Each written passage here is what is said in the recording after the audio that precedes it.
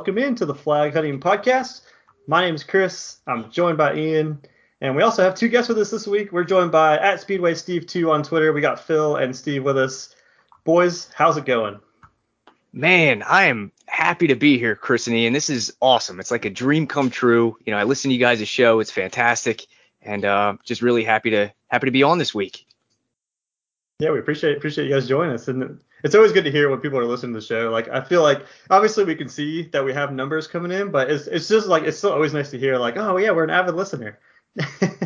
Don't be surprised, man. You put out a good product, people will listen, and you guys put out one of the best. So happy to be here, man. Yeah, we appreciate it. Happy to be here as well. Ready to talk some NASCAR. I've been a lifelong fan, so I enjoy doing these types of podcasts. So ready to get going. Yeah, for sure. All right, so for those that have listened before when we have guests on, you know that I have this Mad Lib that I kind of run through here at the beginning. So this is kind of like our icebreaker for our guests to get us loosened up and get us kind of have some fun here. So Phil and Steve, feel free to answer separately or together, however you want to handle this. But first up question, very easy. What's your favorite colors? Blue. I'm blue as well. Okay, blue times two. Easy enough. All right, favorite or lucky numbers? Ross Chastain, number 1. Oh, okay. So my Twitter number is 48. I've been a Jimmy Johnson fan my whole life, so 48's my number. Okay, there we go. We got a blue 48 lows. Yeah, there we go. Would you guys consider yourself introverts or extroverts? Extrovert. Phil's the extrovert. I'm the introvert. Okay. And then, all right, next one we get a little fun. So, what is the best Christmas gift you've ever received? Whew. Man, that is a tough one. Whew. I remember when I think I was like 13, I got a Columbia 300 Ricochet rebound bowling ball, and that thing was sweet. Okay. Steve, you remember that ball? Ricochet? No, I don't. Oh, man. Might be before my time. I'm old. Yeah, you might have to educate us on this bowling ball, the Columbia Ricochet 300. Yeah, it was I don't know, it was just like a pretty aggressive bowling ball for a young guy, and that really opened up my love to the game. So yeah, turn some heads to the bowling alley. Was it? Was it the what makes a bowling ball aggressive? They have the outside of them can be made of different things, like a reactive resin or a urethane, and then also the inside has like different shaped cores, so they can create different friction levels and more aggressive hooking. So yeah, there's a lot of customizable, or is that like one of those things where you have the ball and you can adjust it, or is it like no, it's made, like once it's made, it's made. Yeah, yep. Yeah, okay. Yeah, I'm kind of a bowling noob. I'm hearing Steve. Yeah, I guess I'm hearing some PBA bets in the future from Phil. That's what I'm hearing. Oh, and Steve. Steve's bowled on TV before in a national championship match. Little known fact. Way. Okay. Oh yeah. Yes, I did. It was that was kind of like my dream. I only did it one time. I made one TV show, so I kind of fulfilled my childhood dream there a little bit. So that was a very exciting day. Believe it or not, those TV lights are very hot. So I believe it. You did strike a lot on TV, man. So really proud of you. Yeah, I was happy with that. So I guess I'm also very I'm a gamer, so I guess I gotta take the favorite gift there. PlayStation 4 I got for a few years ago for Christmas. There's so many consoles I could go with here. There's the Nintendo 64, the GameCube. There's so many options, but I've had the PlayStation 4 for a while, so yeah, I'm gonna go with that. I like that. The N64 would be my answer for sure. So I like that.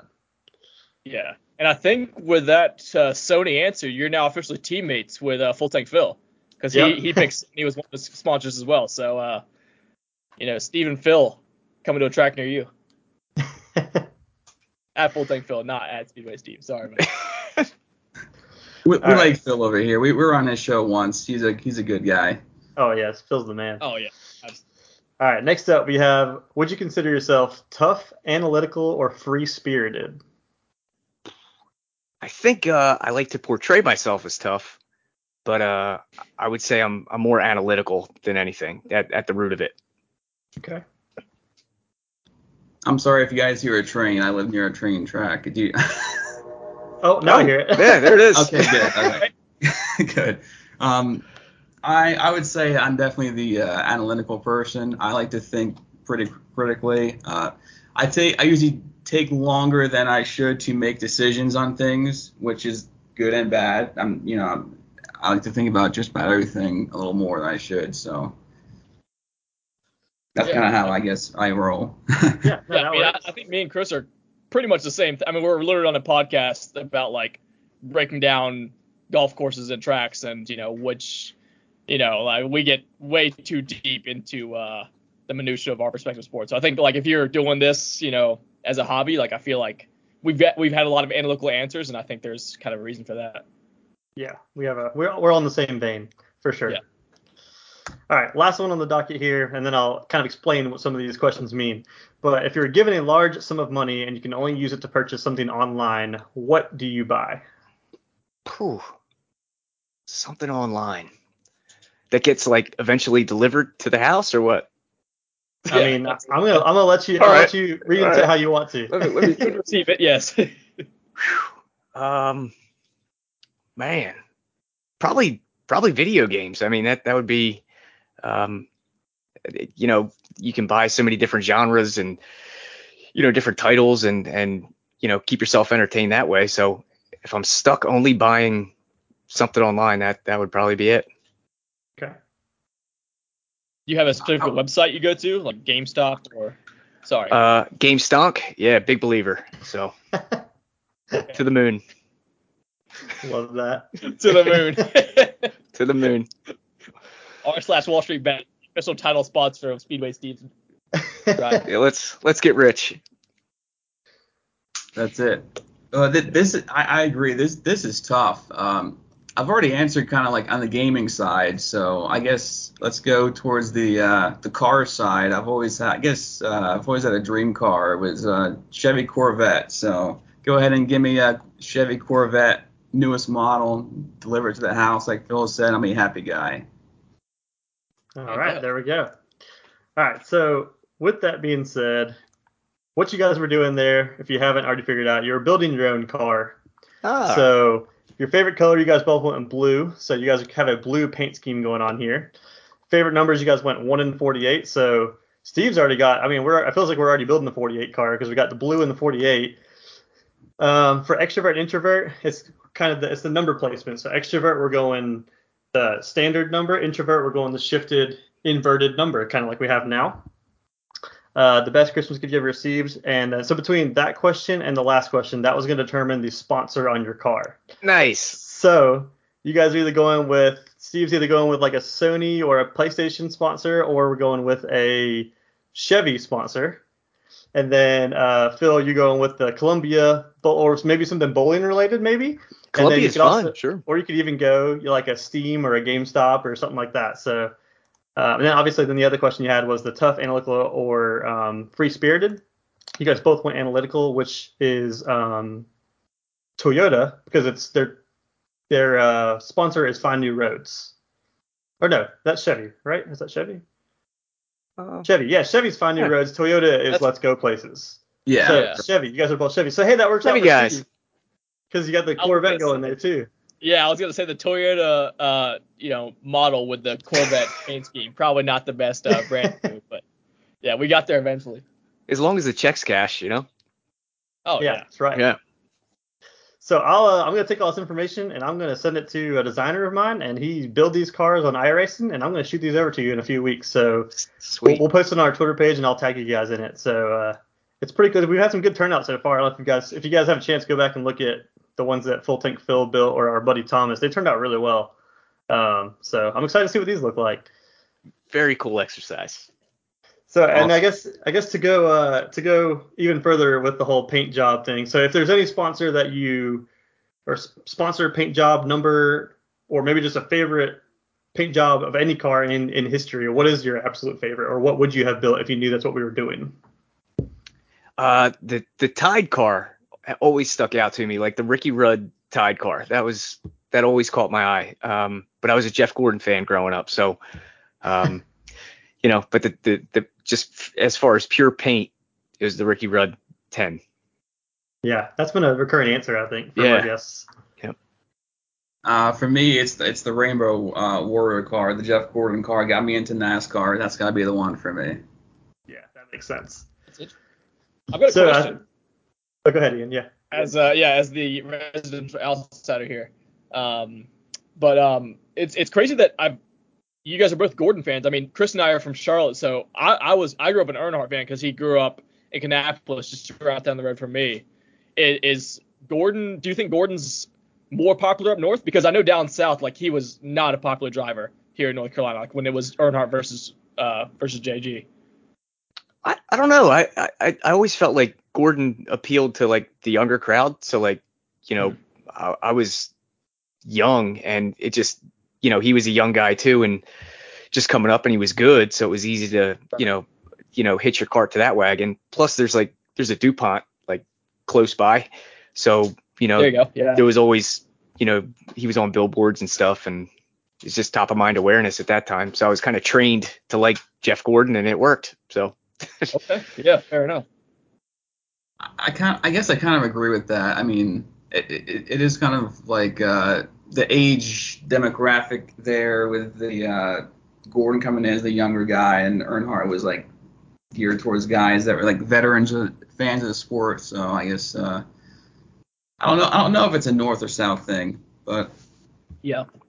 I guess that might, it might have something to do with the fact that my dad got me into NASCAR. So the fact that he was an Earnhardt fan kind of plays in that generational thing. So I got swept up in that, along with the fact that my dad got to watch Ralph, Dale's dad, race on dirt tracks around here when he was a kid. So, Oh yeah. just interesting how that kind of works out. But yeah, I was not allowed to have a, how all of us kids had like little diecast cars. I was not allowed to have a Jeff Gordon car. wow. Like, I would go to Target and like pick out the cars, and my dad would, like, if it was a 24, I was not allowed to put it in the cart. Wow. That's it's awesome parenting, that is right at it. I love it. It's out there. Love it, Funny man. thing that you mentioned about those diecast cars. As a young kid, I used to sit on the couch, and I used to have like this ramp, and I used to have all these diecast cars. I used to race them down the ramp, and I used to try and see which one was the fastest car, diecast car. The Ricky Rudd one was always really quick for whatever reason. Just side note, I think we all did that. But my grandpa, he used to be like, who do you want to win? When I was racing them down, and he would WD-40 the wheels. So like I was fixing the game even then. So it's I would just redo it until my guy won. That's what I would do. Yeah, right. I'd be like, false start. Yeah, Earnhardt gets a redo. Let's go. Let's go again.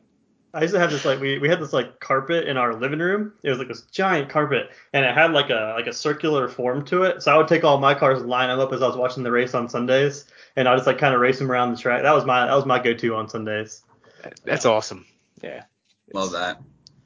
What's actually pretty fun about this whole conversation is, and I meant to bring this up at the beginning, I completely forgot, but me and Phil, actually, the whole reason me and Phil connected was because when I was on Phil's podcast, there was a little tidbit that he had caught on to about my history in NASCAR. So, as some of our listeners already know, my dad used to work in NASCAR. Well, small world be it, my dad worked with one of Phil's cousins, right? Am I right? On the one team for the Pennzoil car. For Steve Park. Yeah. Yep.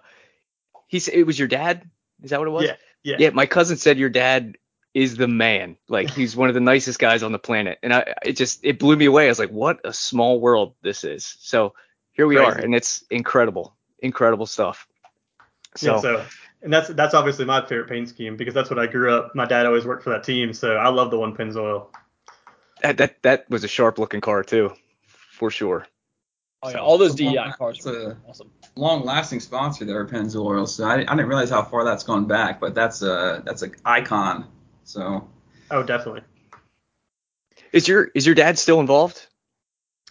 Yes and no. So not with NASCAR like the Cup Series or anything like that. So once DEI kind of fell apart, he left the sport because he kind of was worried about what was going to happen with the sport at that point in time. A lot of people were.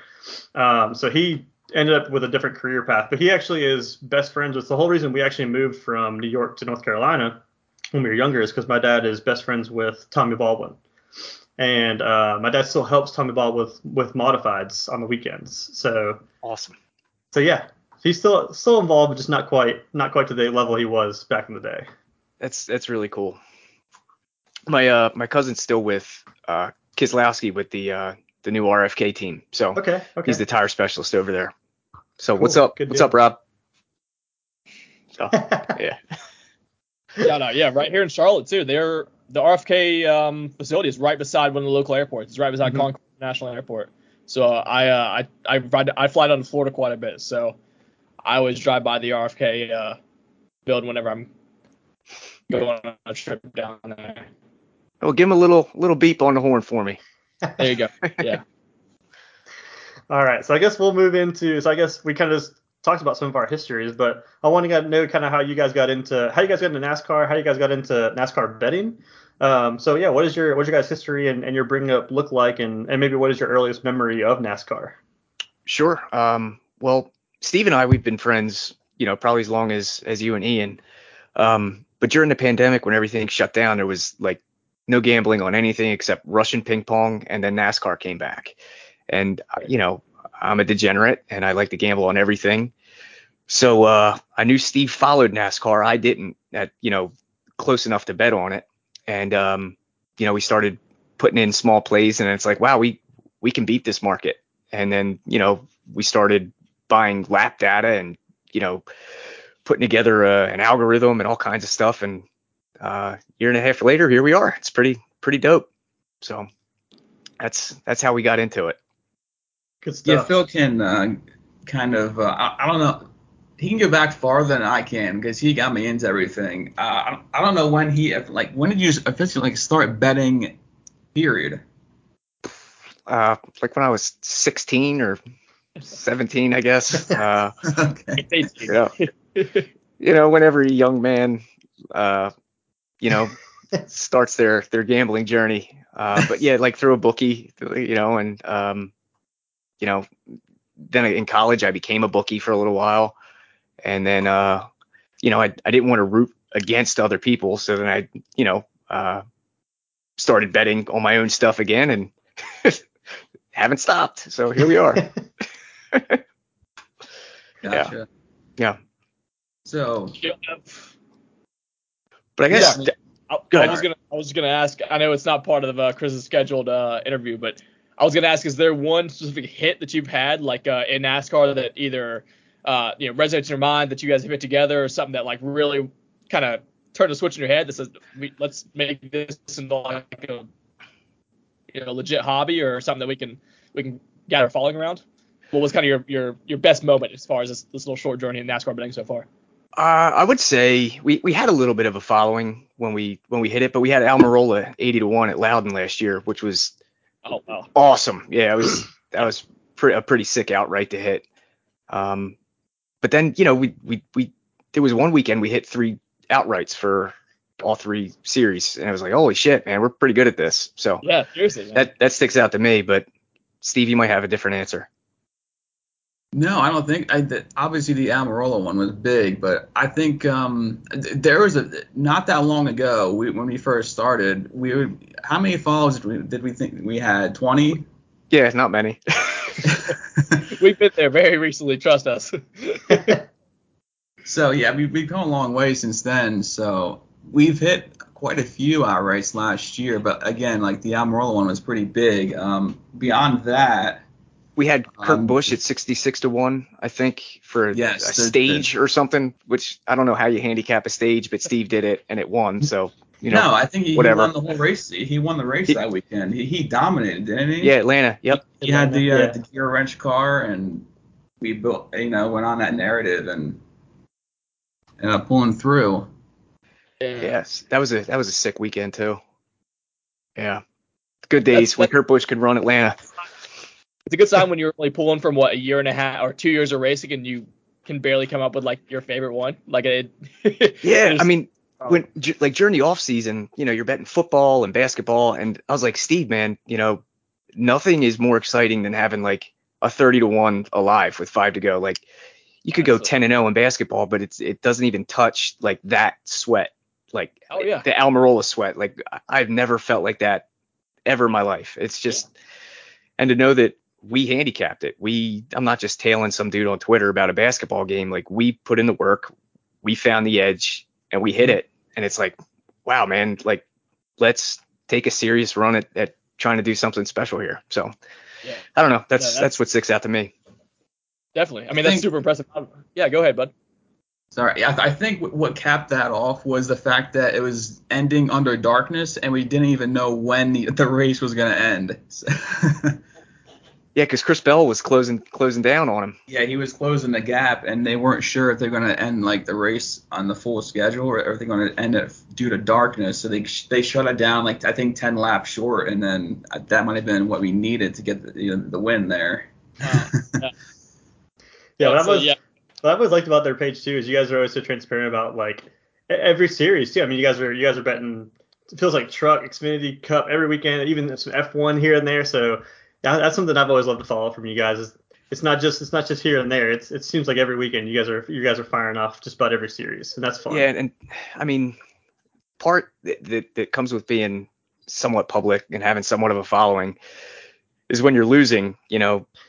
Folks, hide from it. But I mean, we don't. Sometimes it's tough to post a recap where it says, hey man, we're down 8 units today. Not a lot of handicappers do that. They'll open a new handle and start over. But I mean, we don't hide from it. We're having a rough start to the year. I think we're down 22 units or something. But new car, a lot of new situations. We've got some good data points for Richmond though, so we're excited to rip into it.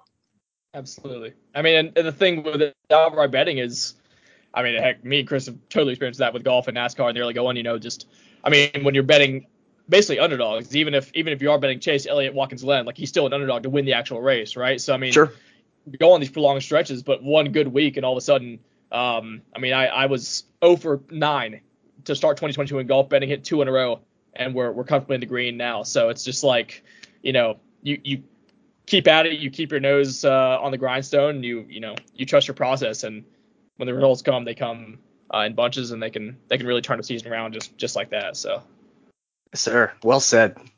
Well said. All right, so I think I got 2 more questions for you guys, and then we'll jump right into that Richmond data. So the next one I have up for you, and I think me and Phil were kind of talking about this before we jumped on a little bit, but you guys being up in the PA Jersey area, you guys have Dover and Pocono closest to you guys. So is that your favorite track, or do you have another favorite? And then with that being said, what's a bucket list track for you guys that you want to go to someday? I'll go first, I guess, Steve. But Dover is not my favorite track. It's just close, but it tends to be kind of boring. A bucket list track would probably be like either Bristol or the Charlotte Roval, and either of those two, if I can go before I die, that's the way to be. Hey, that's perfect because we're right here. So yeah. If you ever need a place to stay, here we are. Invite accepted. For me, I guess Dover is okay. I know Phil went to his. I don't think it was your first Dover race, but he did go with us last year. I know I'm pretty sure you enjoyed that, but yeah, because we had Logano in the top 5, and he snuck in there with like 2 to go. So that was pretty sweet. Sir. He put on those fresh tires and drove his way up to the field. For me, it's Bristol. I've been there once. I went to the Bristol night race a couple years ago. There's nothing like that atmosphere. It is atmosphere unlike anything. I mean, I haven't been to that many races, but that was one that I've been to. Dover, Bristol. I guess in person, those are the only 2 I've been to, but the atmosphere, the night race is just just nothing that matches that feeling. And Bristol with you can see the entire track. There's nothing. I have nothing bad I have to say about Bristol. Yeah, that's a bucket list track for me, and it's only like 2.5 hours away. So like I don't know why I haven't been, but it seems like, and I've been talking with Full Tank Phil and Derek at Picks by Blaze as well. I really feel like there's going to be a meetup between all of us in this industry, and we just all just need to meet up at Bristol and we just need to do it now. Like as soon as we get off this podcast, let's just buy the tickets and all just let's just go. I'm in. Done. Done. All right. So last one I have for you guys, and this one I gave you guys ahead of time, so that you can prepare. So this is going to be the big talking point. But if President of NASCAR Steve Phelps was to hand you guys the keys to NASCAR tomorrow, what is your first plan of action? What are you changing? I would like to more mirror like what F1 does with their broadcasts. Number one, they're commercial free, which is pretty sweet. Number two, they'll talk in their lingo, but they'll also explain what's happening for the casuals. But it's really educational, and they have to keep track of a lot of different pit strategies and different tire compounds and stuff like that. And they do an excellent job of keeping it all straight and kind of letting the viewer know who's on what and what to expect and what's happening. And those guys are just there's not a lot of like I love Boyer, but he's kind of a clown sometimes, and sometimes the broadcast gets away from what's actually happening on the track. Like earlier this year, I think it was at Coda.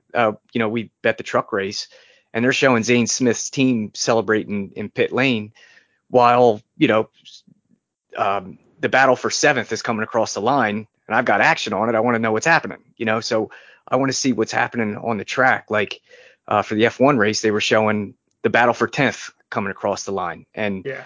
I would just like to be more focused on the action of the race. Cause I mean, we're sitting there for 3 hours to see how it's going to end. Let's see how it ends. Not everybody's just interested in, seeing Zane Smith's Jackman jump off the wall. Like whatever, that's cool. Yeah. But that'll happen 30 seconds from now too. And I also think that F1 is really appealing to a mass audience here in the United States with like their Netflix special. That's really gaining some traction. You hear a lot of people talking about that, even that aren't race fans, that are becoming race fans. So maybe some kind of in-depth show like that, I think that's incredible. And I mean, I like F1, so I'm all for it. I hope that gets popular too. The more racing, the better. But those are just kind of the things that stick out to me. I think F1 just puts out a better product, and that means they're a worldwide brand and everything's more recognizable. So that's what I would change first. So let me ask, well, I think Steve, you mentioned that my answer might be F1 related too, so maybe I'll save my question, but I do want to come back to Phil's. I have a question for you on yours. All right, I'm ready. Maybe. Okay, so I guess my answer to this, I want to preface this with saying that I thought about this a lot, and I really feel like NASCAR is going in a very good direction right now. So it was honestly difficult for me to think of something that I have to criticize, which is it's not something I can really say has been the case in the past few years, but I like what they're doing with like innovation. They're keeping things interesting with all these new types of racetracks. This new car has been very good. It's evened the playing field quite a bit. Just a lot of good things going on. The fans are coming back, and there's a lot more people at the track. Everything seems to be going in a pretty good direction. So with that in mind, though, I still have a little bit of an issue with race control and their I call it officiating, when they're throwing yellow flags, when they're not throwing yellow flags, things like that.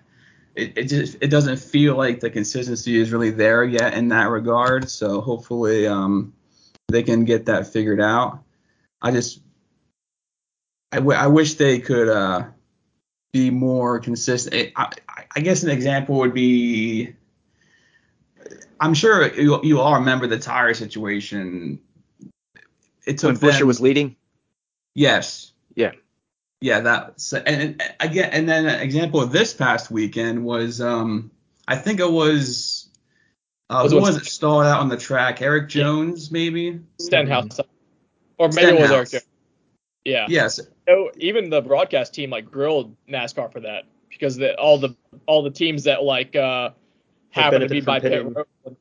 Yeah, exactly. Yeah, Chris can explain it better than I can, but yeah, basically like they just got a free pit stop because the teams were like, oh yeah, there's going to be a caution, they just haven't thrown it yet for some reason, and like probably 5 or 10 teams got a free pit stop because NASCAR like I guess swallowed the whistle for an extra 30 seconds for some reason. Yeah, it definitely seems like it's always inconsistent, or it's like, oh, that happened to benefit Chase Elliott. That's interesting, or something like that. Mm-hmm. But so yeah, I guess what I want to come back to and really for both of you, I guess. So you mentioned mostly the F1 model that you kind of wanted to follow. Is that more just the broadcast related, or are you saying all the way around? So I guess because one of my changes, I think that is, well, not necessarily one of my changes, but one thing that's been really popular on Twitter this past week after we just had a 4-hour race at COTA is the length of the races. F1, they are done in 2 hours. So is that something that you think NASCAR should institute, or do you like the long races of NASCAR? I don't mind the length of the races. I do think that you could do away with both of the stages. I think you could do maybe one stage at like, the 35% or 40% complete. But like, it kind of takes away at a road course. Why are we awarding points, to the guys that stay out, and then, you get the guys that short pit, and it boggles the field. You don't really know what you have until after the last stage, who's fast, who's not. I think that you could do away with at least one of the stages. That way you bunch up the field once, but you don't have to do it twice, and that elongates everything, and it just makes the one more important. So maybe you want to stay out and get the points instead of short pitting, or it would just be a different strategy, I think. But it kind of, I mean, yeah, to jump on that, I mean, it kind of takes away from the significance of like qualifying in general, and I think it takes away from the significance of the first like quarter of the race because like you could be hanging back in 30th place for like the first for this week's example like 20 laps. You're getting a free restart and like after like the first third of the race. So like why are you pressing to pass the field? Like you can kind of just like use that time. I mean, you saw Chase, like he was struggling for a lot of that stage one, but was benefited really by the kind of the 2 free cautions there that he got with stage 1 and 2 ending, and then was able to kind of work his way up the field. So yeah, it really like I guess it adds a bit of drama if you're really into the championship race or the race for the championship or race for kind of the regular season title or whatever, because you get those stage points added to your total as far as like the season long total goes. But in the terms of the actual race flow, it kind of feels a little bit, like you said, a little bit unearned. Like Hamlin, for example, in stage 2 just stayed out. Yeah. And just got a free 10 points. So it doesn't really like mean all that much. It just feels like a bit unnecessary for sure. Yeah, and we saw what happened to Daniel Suarez. He had one of the best cars in the race, and he's one of these guys that hasn't won a race yet this year. So I don't believe he's all that far up in the points. So he was kind of forced to stay out and take the stage points. Yeah. And unfortunately, that means you're basically starting in the middle of the pack with all the mayhem, and that pretty much ended his day. Well, not ended it, but like he spun, and then he never really recovered from that point. So my remedy for that would be just, and again, these stages, they cut off the flow of the race by COTA's a 4-mile track. So it takes them so long to run caution laps that the attention span of the audiences now is not where it used to be. People want action constantly. So I feel like stages, you can have stages, but I don't think you need to be stopping the race. You need to just award the points at a certain lap and continue racing. So that's where I stand with that. Oh yeah, I mean if you're Suarez, you've got to be so upset because I mean you were dominating that race in stage 1, and then to his point, I mean the fact that basically these guys, the guys that got to pit and the guys that don't care about stage points and they got to pit with two to go in stage 1 got an advantage on him to his point in the restart. I mean Suarez went from again one of the probably the favorite, the co-favorite to win that race, or at least, a guy that should have been there until the end, into a guy that was out of the picture after the first corner of stage 2. Yeah, we had Suarez 100-1 tickets. So God. yeah.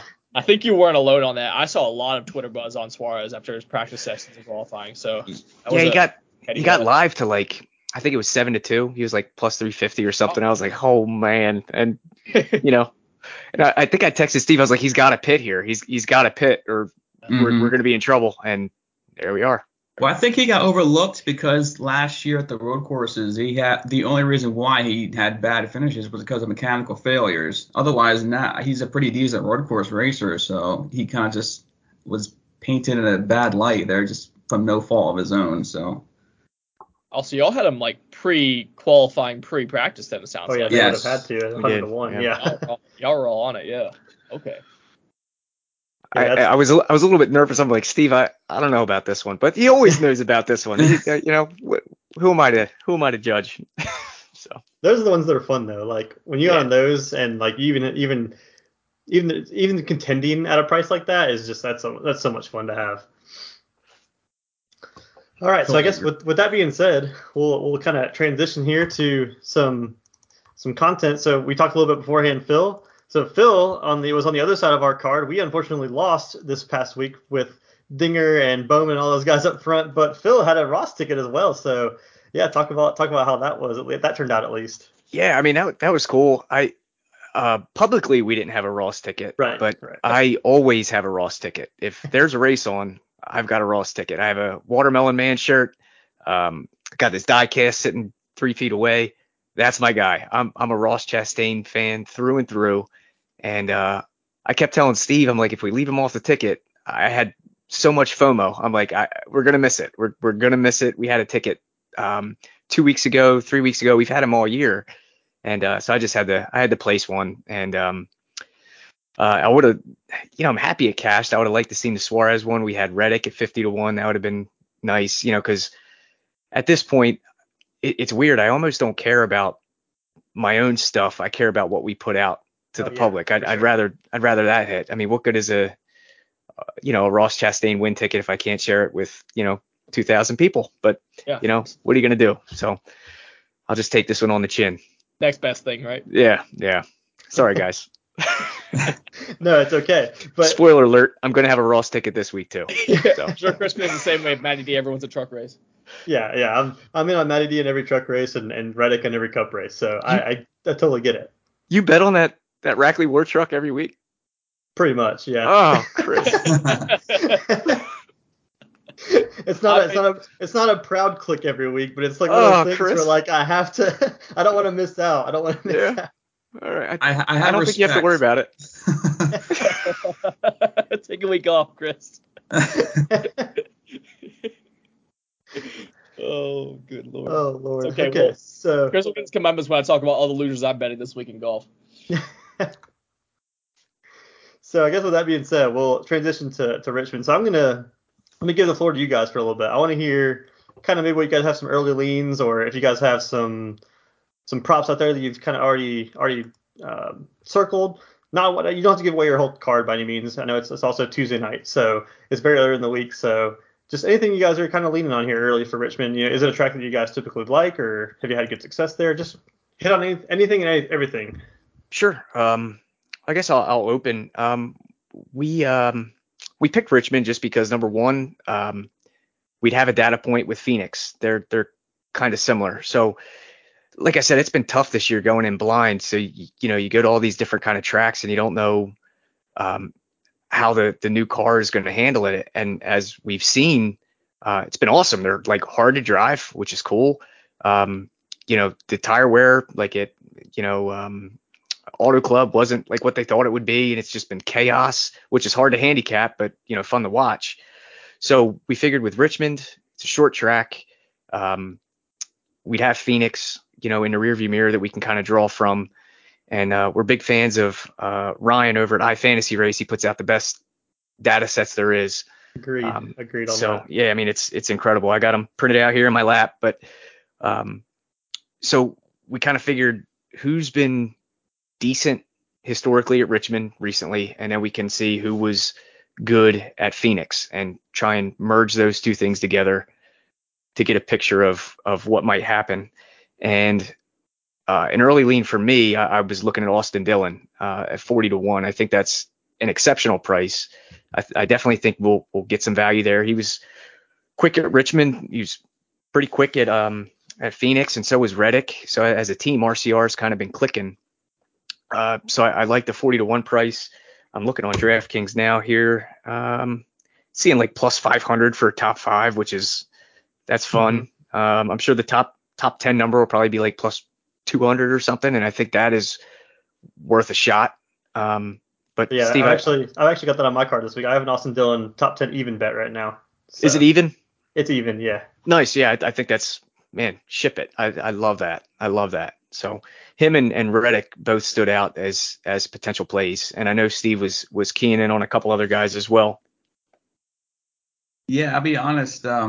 This year has been extremely difficult for me. It feels like I'm constantly just shuffling back and forth between who I think is going to be fast week to week. Because right now, this weekend, if you look at last year's data, you would say, oh, this is a Joe Gibbs all day. But really, you look at Phoenix this year and the new car, and you're like, oh, no way you can play Joe Gibbs. You know what I mean? So I almost want to avoid that team altogether if I can.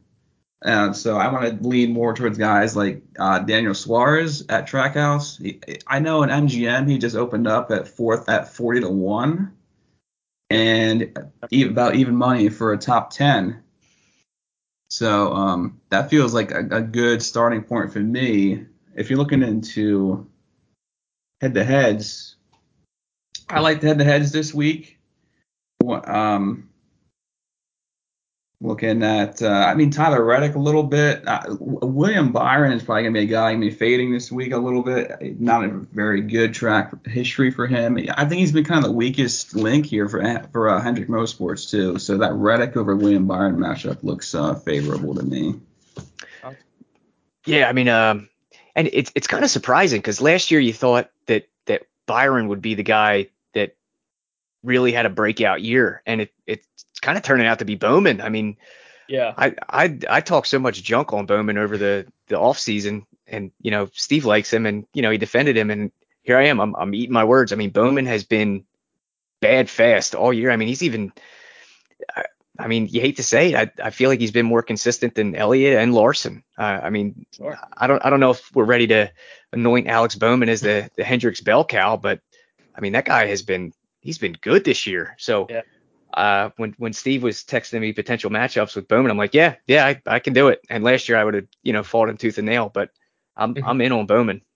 Yeah, and the good thing about Bowman is even though, it's kind of tough to call him a bell cow when you have former champions at Larson and Elliott, but the books have not really given him the respect that he's earned over these first couple months of the season because you can still find him as clearly the fourth man in Hendrick in terms of the odds board. I see like 18-20-1 this week, and with guys like Larson and Elliott leading the pack as far as their favorites, and then Byron always feels like a buzzy name for a lot of guys in the know. I know Chris, I fully expected to have plenty of Bowman tickets kind of lined up for myself here in 2022, but yeah, like you said, it's not really come off for Bowman or for Byron, and to your point, Bowman's been the guy that's been there late in a lot of these races for Hendrick.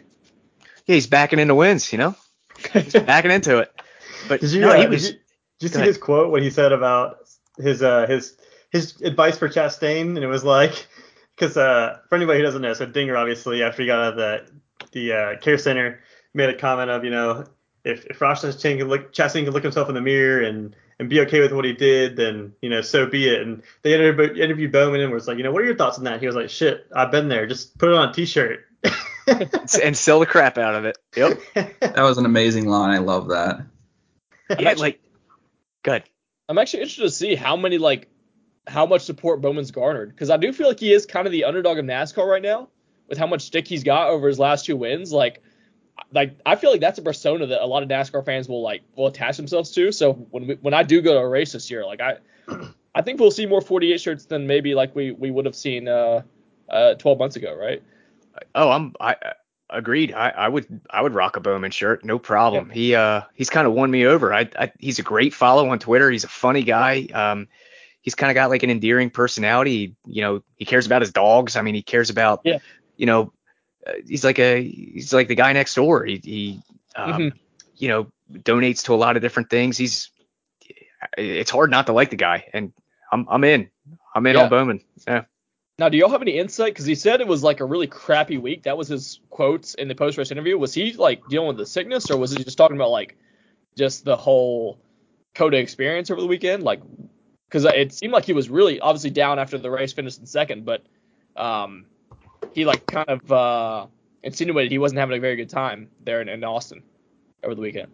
I think it was probably mainly because like him and Kyle should have really dueled out for that victory in the truck race, and then they all get into each other, and then in the Cup race, obviously he's on the outside and probably has the best line to win that before Chastain shoved Dinger right into him. So, it's just, I think for him he probably saw 2 victories, whereas it turned out as not that. Gotcha. Yeah, we were kind of counting on him we had him in the top 5 in that truck race at plus 150, which I think I was irresponsibly large on, and that didn't turn out so good. Yeah. So can't be any worse than the people that had Dinger and DraftKings and ended up with like a 32nd place finish after he was in the lead with 2 corners to go. Yeah, it's tough. Yeah, that's tough. Yeah. I may have had him in some DFS lineups that cost me a decent amount of money there. Yeah, we've all been. Would you have bought new curtains? No, I'm perfectly content with what's. Yeah, I like this. I like this. Yeah. But all right, so we can't all be Phil with the man cave there with a Jordan poster and the Ali poster in the background. Yeah. Thanks, man. Looks like my high school gym teacher classroom. Yeah, no, there's no gym down here. I couldn't even tell you where the nearest one is. So yeah. But let's see some other ones we were looking at.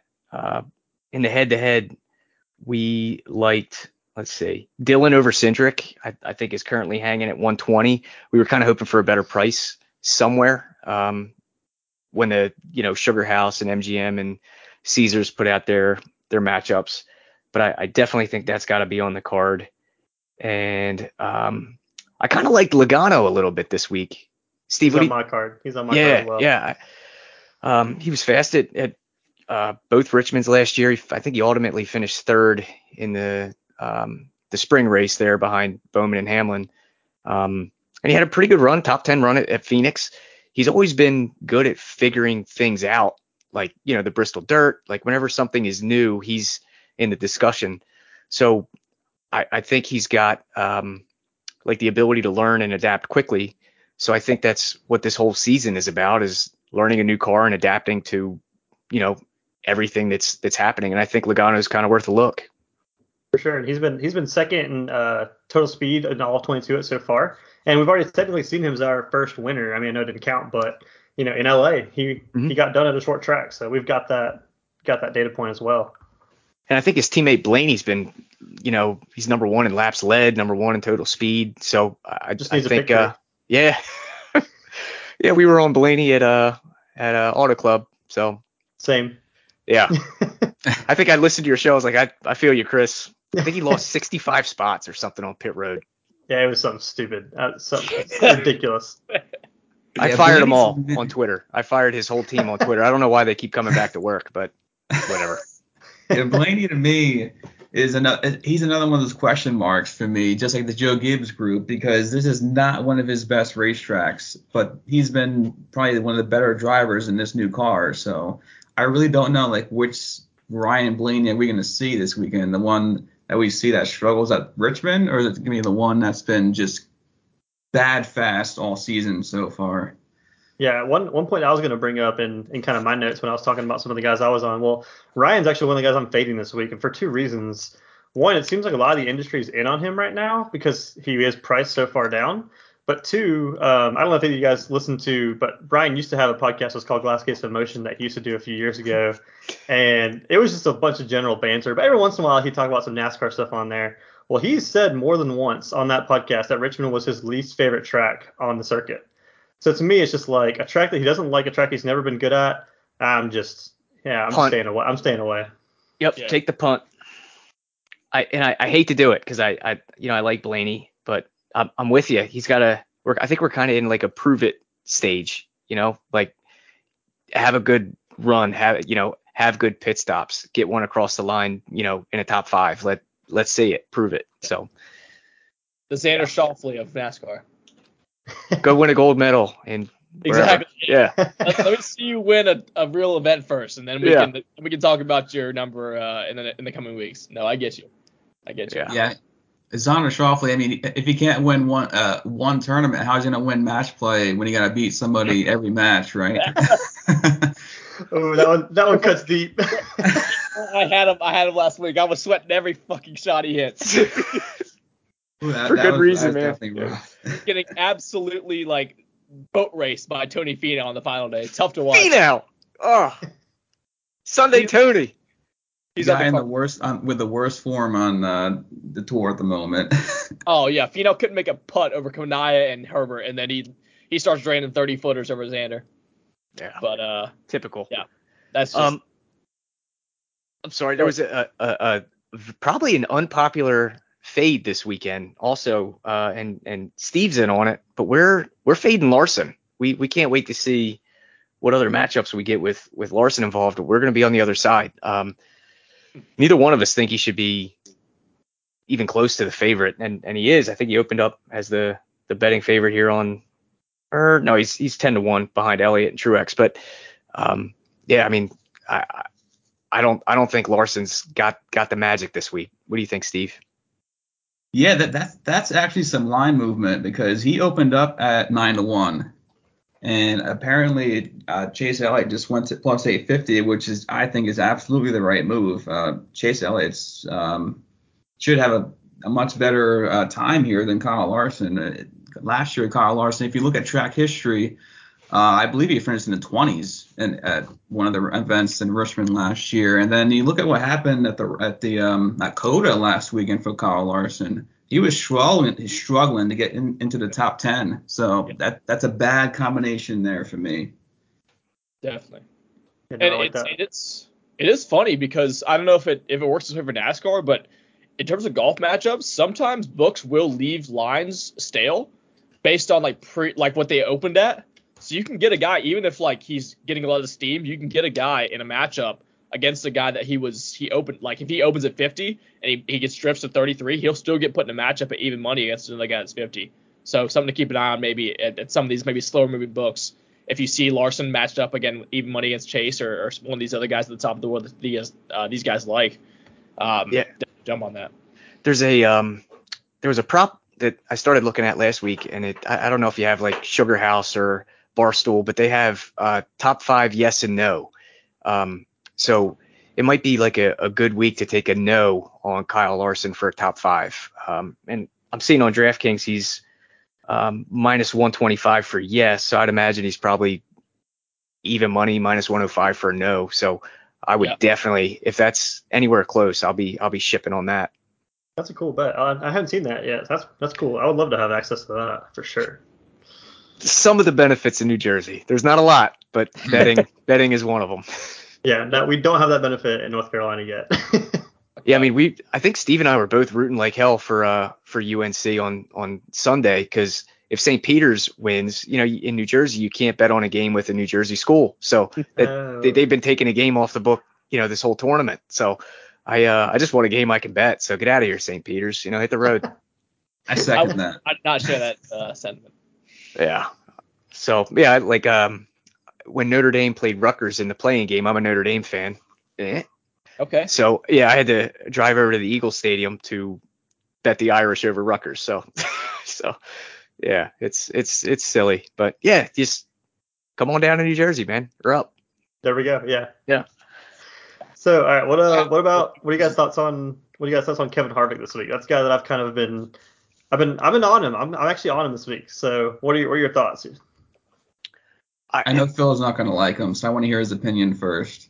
It depends. Is he running the pizza paint or no? What is he running actually? Hang on, I'll look at that while you're explaining. Thank you. Yeah. So I'm not a big Kevin Harvick guy. I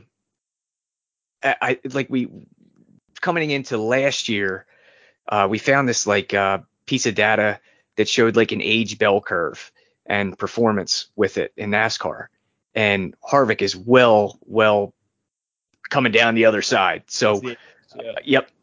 So I like to fade him whenever it makes sense. I'm not afraid to fade Kevin Harvick. I think his days of winning 9 races a year are well behind. I think if he wins 1, he should consider that a successful year. I mean, this is the kind of track that he gets around pretty well.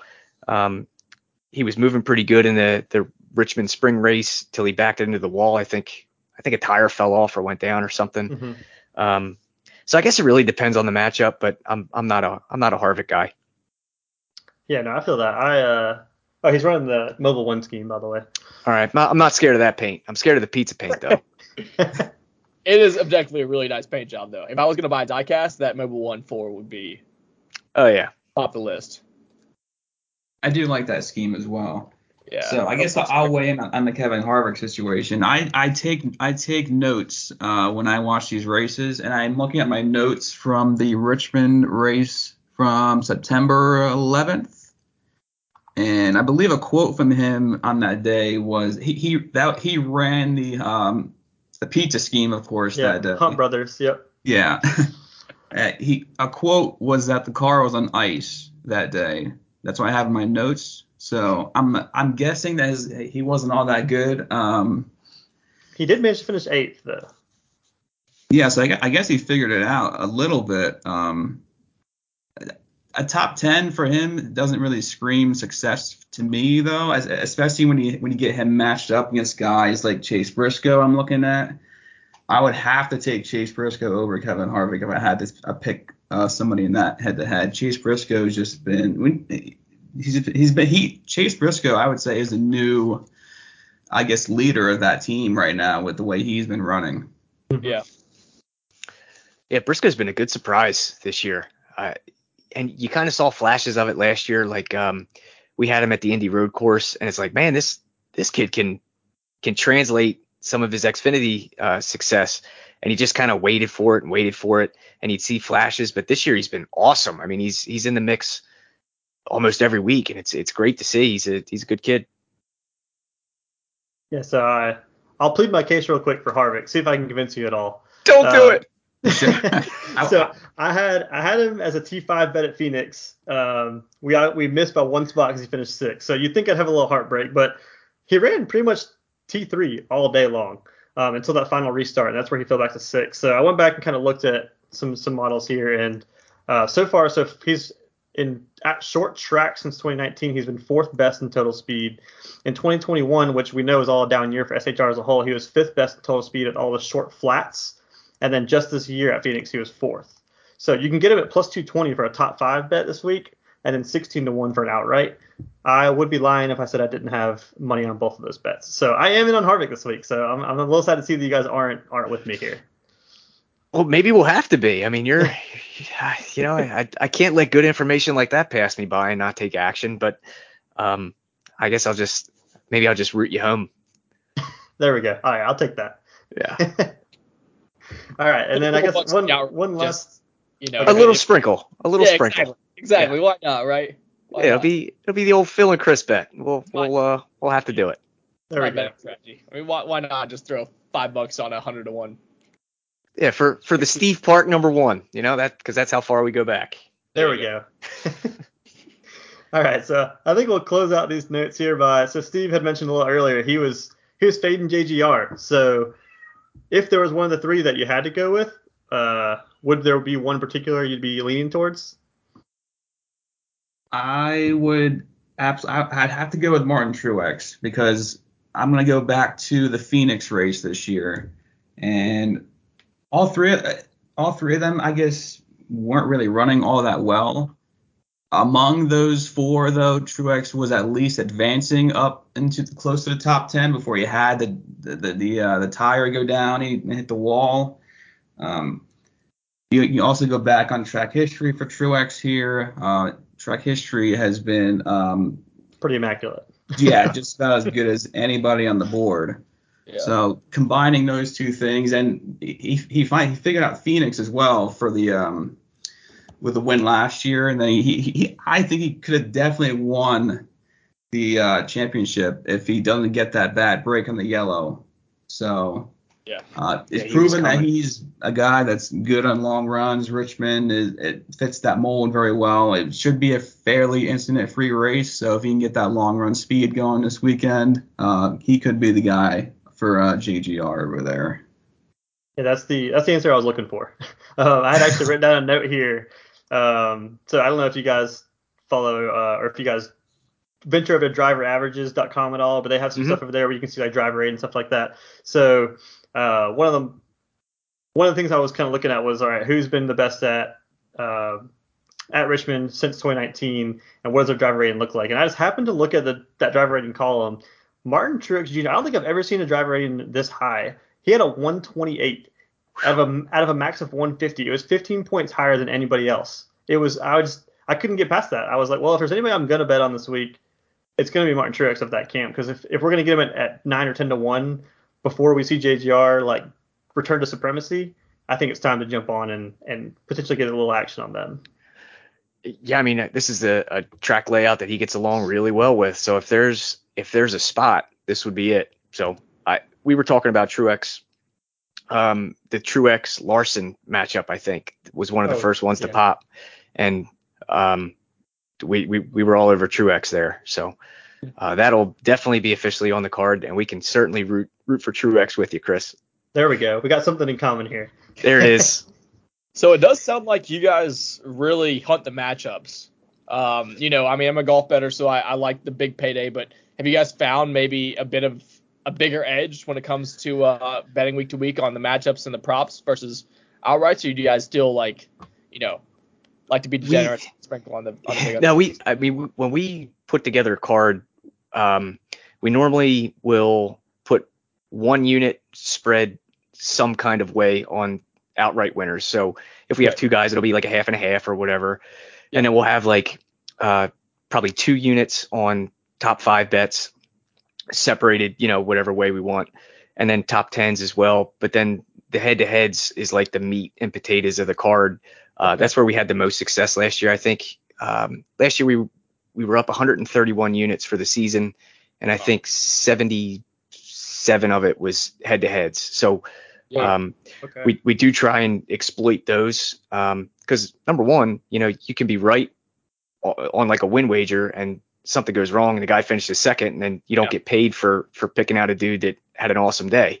With a head to head, it's one or the other. So it's a coin flip, but we can find these edges to maybe get a 60% clip or 59% clip, and then then we're padding the bankroll. So you want to make your hay on the head to heads, and you hope to hit the props to just add the dressing.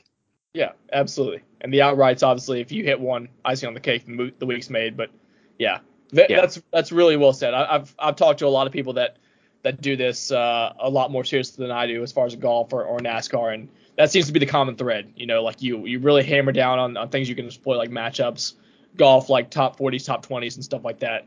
So yeah, definitely something we're trying to incorporate. I myself am a sucker for just hitting like 6 outright bets and just hoping one of them just hits. But well said about the process week in, week out, because I think matchups, like to your point, I mean, you can get something, a guy can play really well, or a guy can have the perfect race, and one thing goes wrong and your outright tickets torn to shreds. So really good insight there, and something that me and Chris always try to struggle with week to week, because it's tempting just to instead of betting this head to head, let's just throw another bet on an outright at 20 to 1, but yeah, as far as like sustainable growth, I know, hitting outrights is hard in general. So I mean, rock.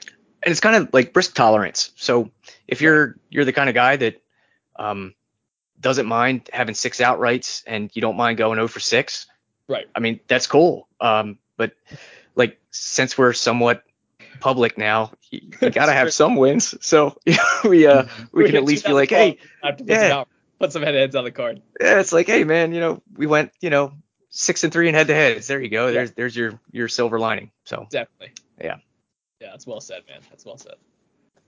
And Right. to your point, I think, yeah, I mean, having this knowledge, I mean, you guys, all three of y'all follow NASCAR very heavily week in, week out. You guys know the deal with a lot of these teams, and for me, I follow golf week in, week out, so I do feel like I've got maybe a better read on guys further down the board. You know, guys that are 100, 200 to 1, maybe they don't have a great chance of winning, but guys that I feel like are playing well.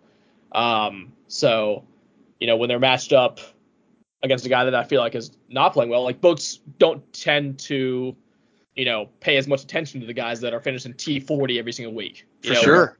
At the guys at the top, they don't want to get got by a guy that wins the tournament and they're having to pay out 20 to 1 on a guy that wins 25 to 1, right? So, yeah, I mean, I just more verbiage to say I agree with you as far as that goes. It's but you know, it's fun to hit the outright. So, you know, it's the best.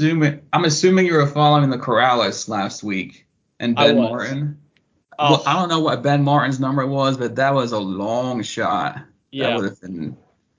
And that's the thing about golf is, like, I love it because I mean, we've had a 250 to 1 winner this year. Even like the favorites are 20 to 1, 25 to 1, 30 to 1. I mean, you can get some really good golfers every week. So I try not to draw too many parallels between NASCAR and golf, but it does feel like, you know, the long shots are more in play, particularly a week like this week when we get to Valero, the week before a major, where some of the favorites might be looking ahead to a certain event next week. So yeah, the temptation is always there to be like, yeah, this guy can win at 100 to 1. So why not put a few dollars on it? But yeah, Ben Martin, to your point, I mean, the winner, Chad Ramey, was 50 to 1, and he was really well supported. I don't even know who Ben Martin is, so might have been. Yeah, I think the bottom line is the sports are very different, but the process of getting to your selections are the same. So yeah, absolutely. Yeah, I mean, you got to tell a story. You got to tell a story that the guy can get it done, right? So whatever it takes that week, and you know, you just hope you're right. You dig yourself in and see what happens. All right, well, you guys have been very generous with your time, so I hate to keep you guys too much longer, but I guess since we're on the golf talk, do you guys want to close out with any closing Richmond thoughts or any closing golf thoughts for Ian? Do you have a favorite golfer you guys latch on to or anything like that? Let's say Masters thoughts. Let's get to Masters thoughts. Okay, Masters. They want to talk about Valero. Yeah, I like Brooks just because I think he's yeah, man, I love the way he handles himself. I don't know if it's I don't know if it's a shtick or if that's, you know, the way he really is, but I love it. I mean, he's cocky as hell, and if, you know, it's like, if you're gonna win today, you're gonna have to take it from me, and I love that. So I gravitate to, you know, towards Brooks. I like Jordan Spieth too, because he's just, you know, he's a likable dude. But if Tiger's in the field, I'm rooting for Tiger. So, but I don't have any like insight. I'm not like a golf gambler, except whatever you say, Ian, and whatever Steve puts me on. But that's the extent of my golfing betting. I'm actually blown away by the Masters odds. I didn't know Tiger Woods was 50 to 1. Yeah, don't bet that. Yeah, no. that seems short. that seems really short. Yeah. I've seen 100 and like 125s on some books that I've had, and like it just feels like the biggest sucker bet of all time. But like, fuck it, I've had a good like month, so like, why not put $10 on Tiger to win the Masters? But yeah, we need confirmation he's in the field first, because if you guys don't know, it's action. If you bet futures bets any time before the week of the tournament, they're voided. They're graded as losses even if the guy doesn't play. Yeah, they're action. Yep. Yeah, exactly. So it's like betting on a presidential election, like betting on Kanye West to win the presidential election. Even if he doesn't get the nominee, it's still a lost bet, even if he doesn't appear on the official ticket. So something to be aware of. So I'm still waiting on confirmation. If Tiger Woods is in the field, I'll probably will just put the sucker $10 on. Just donate to the sports book. Why not? I get to watch Tiger for 2 days at least. I mean, to compare this, I mean, you have Taylor Gooch at 130 to 1 compared to Tiger's 50 to 1. I mean, just think about that for a second. I mean, to be fair, I think Tiger has a better chance than Taylor Gooch to win the Masters. I'm not gonna lie to you. Do you? I mean, yeah, I wouldn't take a head-to-head Tiger versus Taylor Gooch, but to win, like, yeah, I think Tiger could win more often than Taylor Gooch could win. It's a great name. It's a good bet, but great name, Taylor Gooch. Yeah, it's spelled. We've already been over this a few times, but it's spelled Talor, by the way.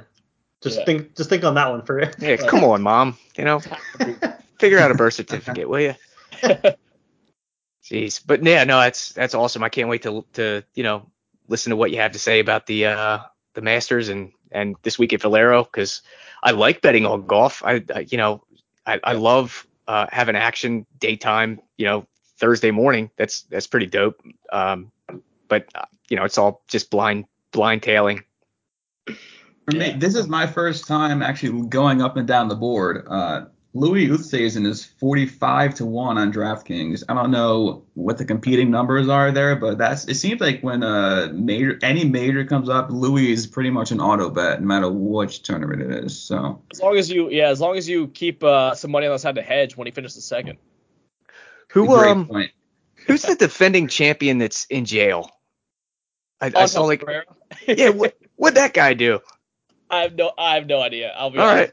right. Just know that he's like, I think he still gets included on lists of like players that are not in the field, and like they don't list the reason, but yeah, he's in jail. Like it's like we'll see in 3 years or whatever. I saw on Twitter. I was like, all right, cool. Yeah, I think he actually beat Adam Scott one year when I was like a really big Adam Scott fan, and he beat him in a playoff, and I was really sad. So yeah, Adam Scott always wore cool Oakleys. That guy he had cool sunglasses. Now he just wears like the same color sweater every single day and like pleated slacks. So it's the slacks. It's the pleats. It's the pleats. But he'll be on the Masters card.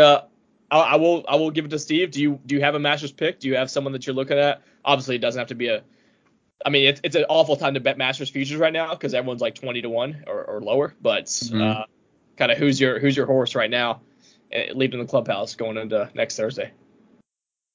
Like I said, I this is my first time looking at the board, so I guess you did. It'd have to be Louis, I guess. I know I know, like you said, that second place is always out there in the open, but the number just feels too long.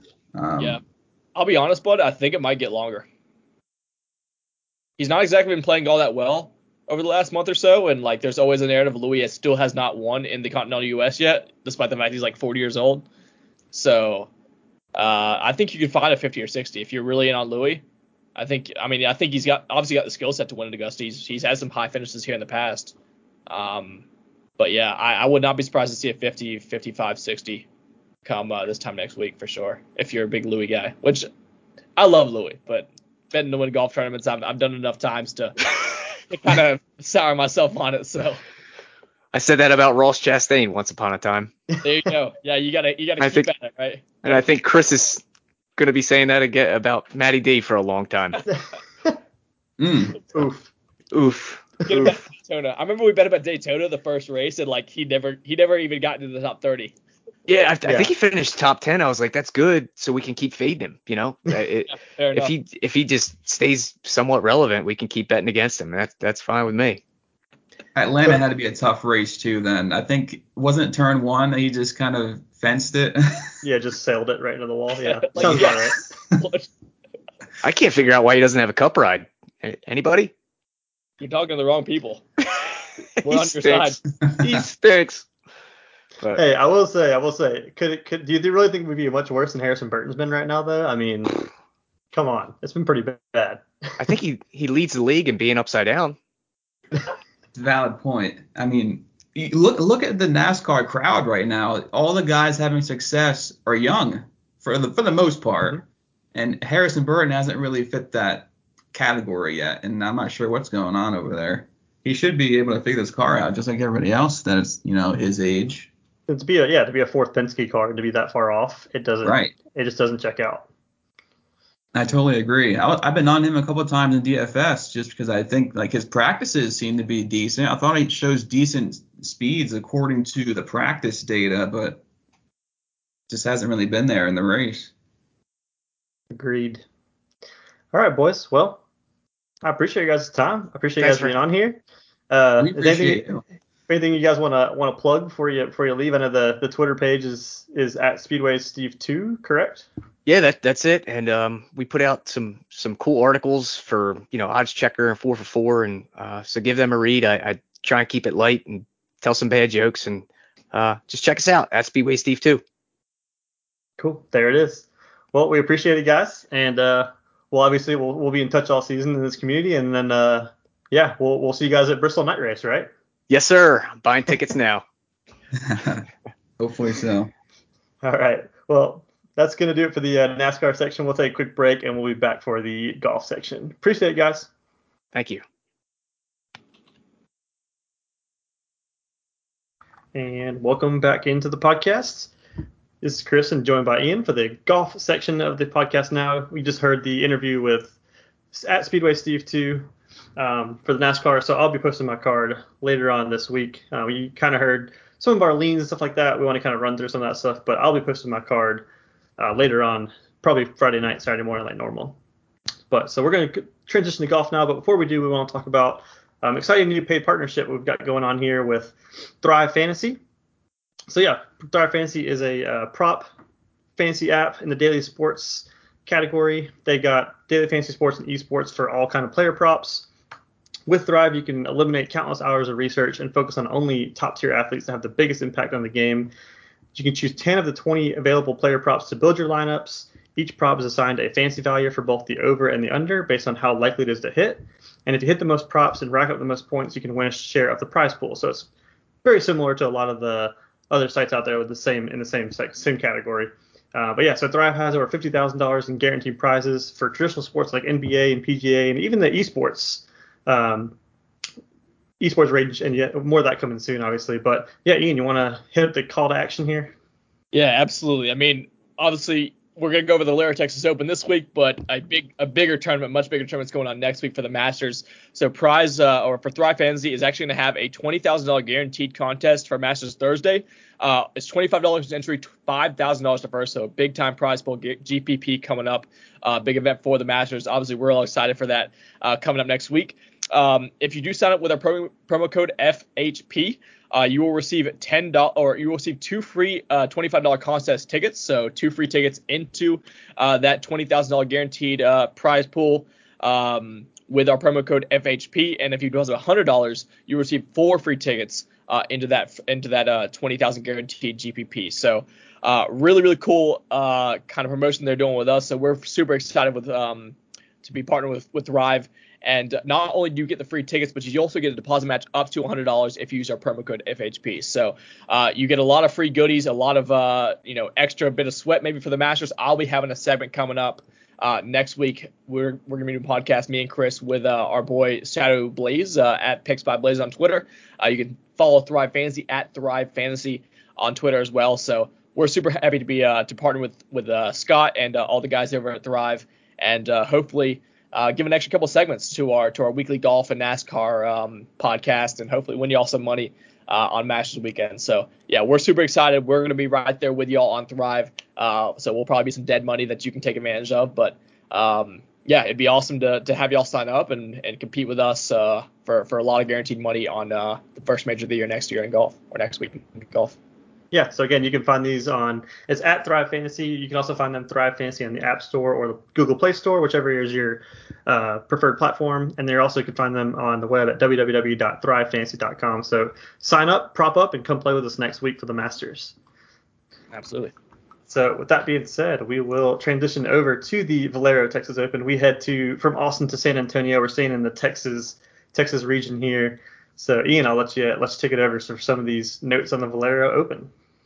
Yeah, absolutely. So we are at Valero. Obviously, we spoiled it with the intro, with the promotion there with Thrive, but it is the Masters next week. So, historically, this has not been a popular spot for a lot of the world's elite. It's not been the most flashy tournament.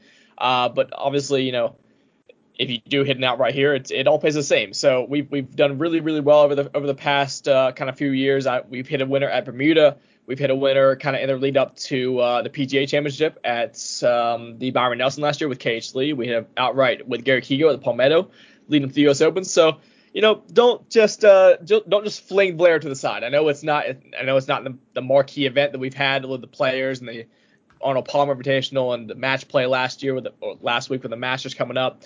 I know it's not the sexiest tournament on the schedule, but again, money's money, and you can still hit outrights here particularly down the board with alarming regularity. So we are, like Chris said, we are at TPC San Antonio, the Oaks course here. It's about a 7,500 yard par 72 Greg Norman design.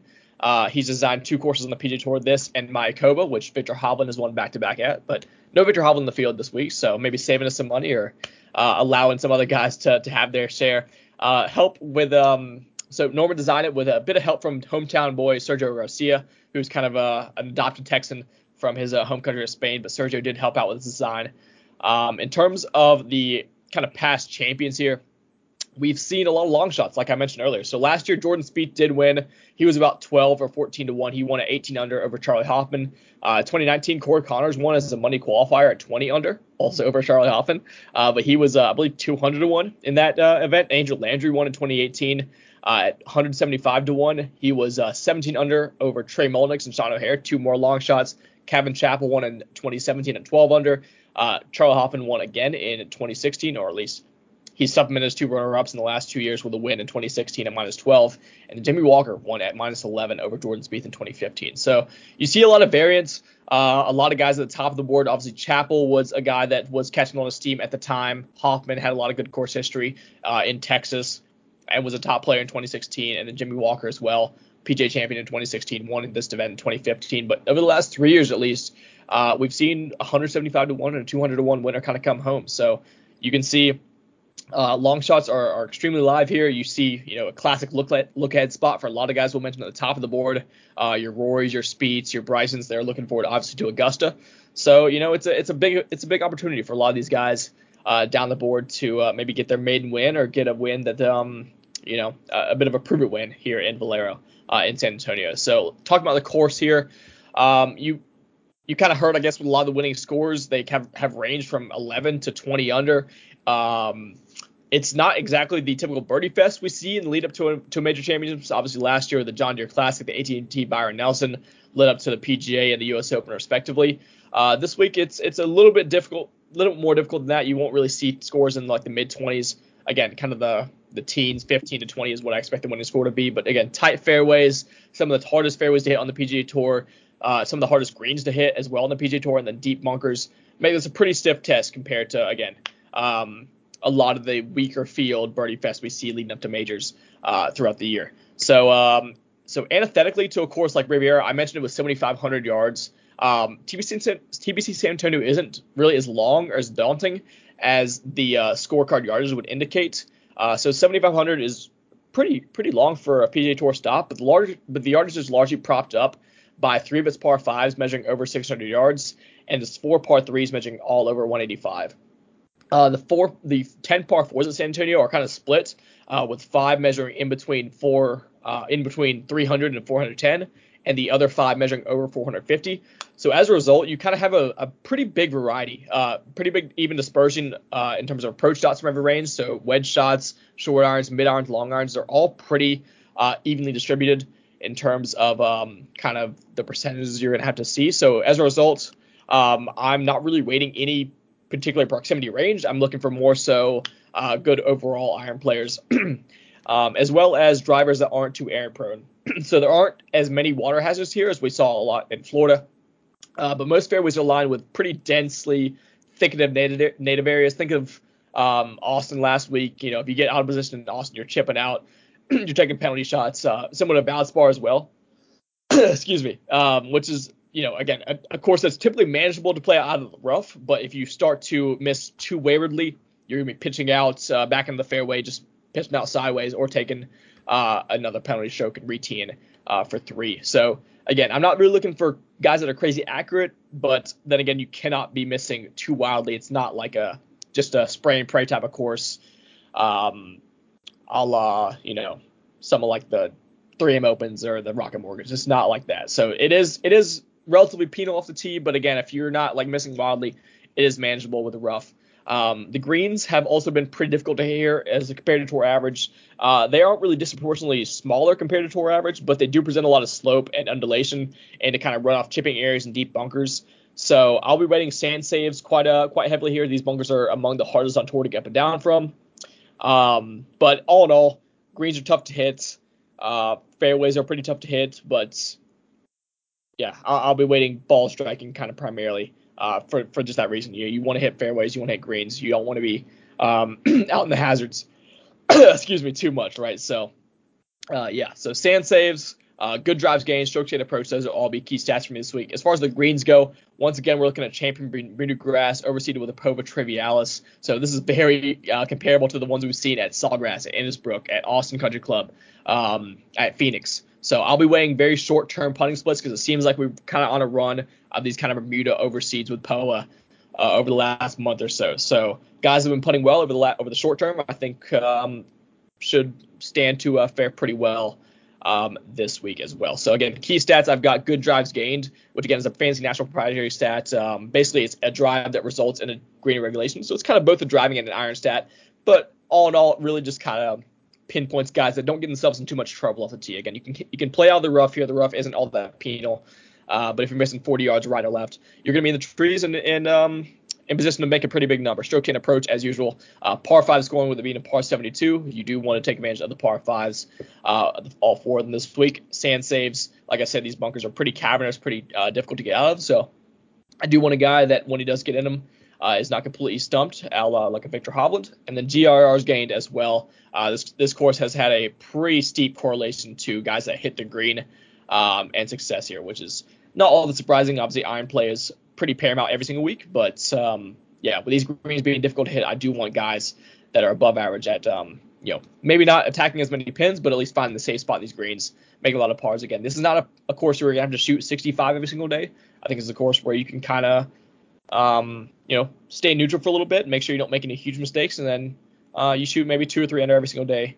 You should have a chance on Sunday for sure. So I do kind of want to, before we get into our picks and the betting board, I do kind of want to outline the kind of the winners we've seen in recent past, the week before major, because obviously that's one of the bigger talking points this week. Who's looking ahead to the Masters?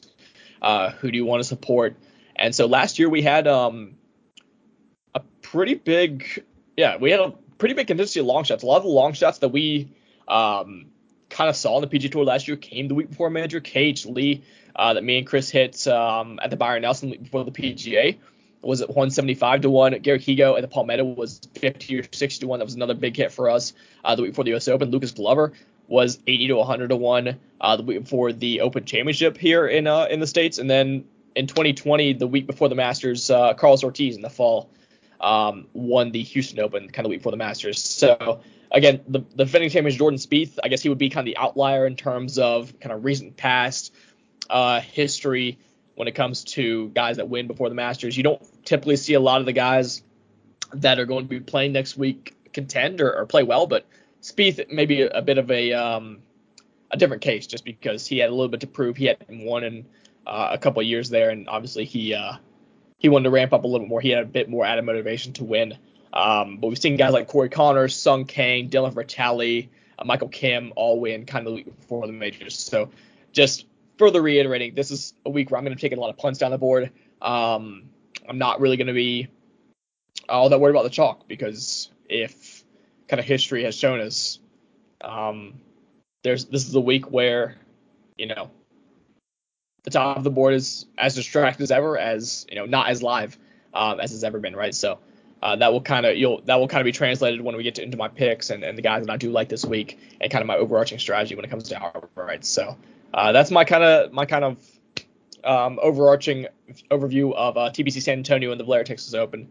Not exactly like the most nuanced course or exciting course in the PGA Tour, but like I said, if you can strike the ball well, if you can hit your driver and irons really well, hit fairways, hit greens, you'll be in good shape. We've seen guys like Corey Connors, obviously Jordan Spieth, Andrew Landry, Kevin Chappell, all really good ball strikers. Charlie Hoffman win here as well.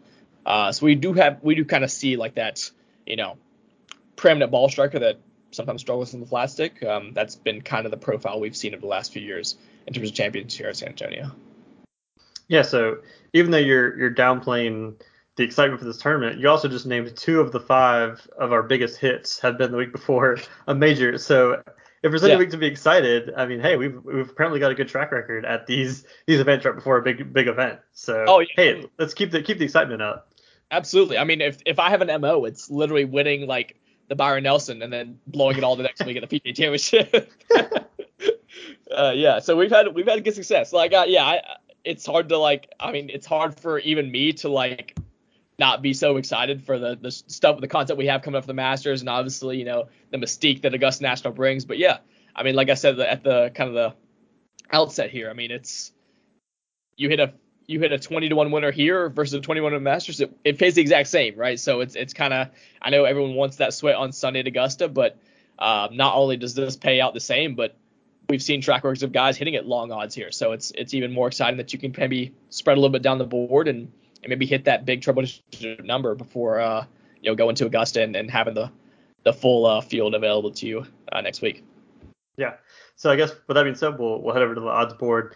And I want to start out with, obviously, the guy at the very top. So full disclosure, you threw a fun little parlay in our group chat this week. So I don't know if you want to talk about that at all, but you did have some concern that Rory's just going to come out here and absolutely just obliterate the field. So with that, you took a plus 800, you parlayed it with, I don't know what his Masters are. Is 13, is that you said?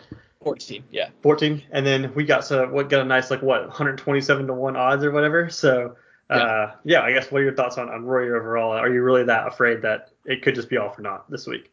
Yeah, I mean, I am afraid. I mean, Rory, he profiles so well for this course. There's very few courses Rory doesn't really profile that well for.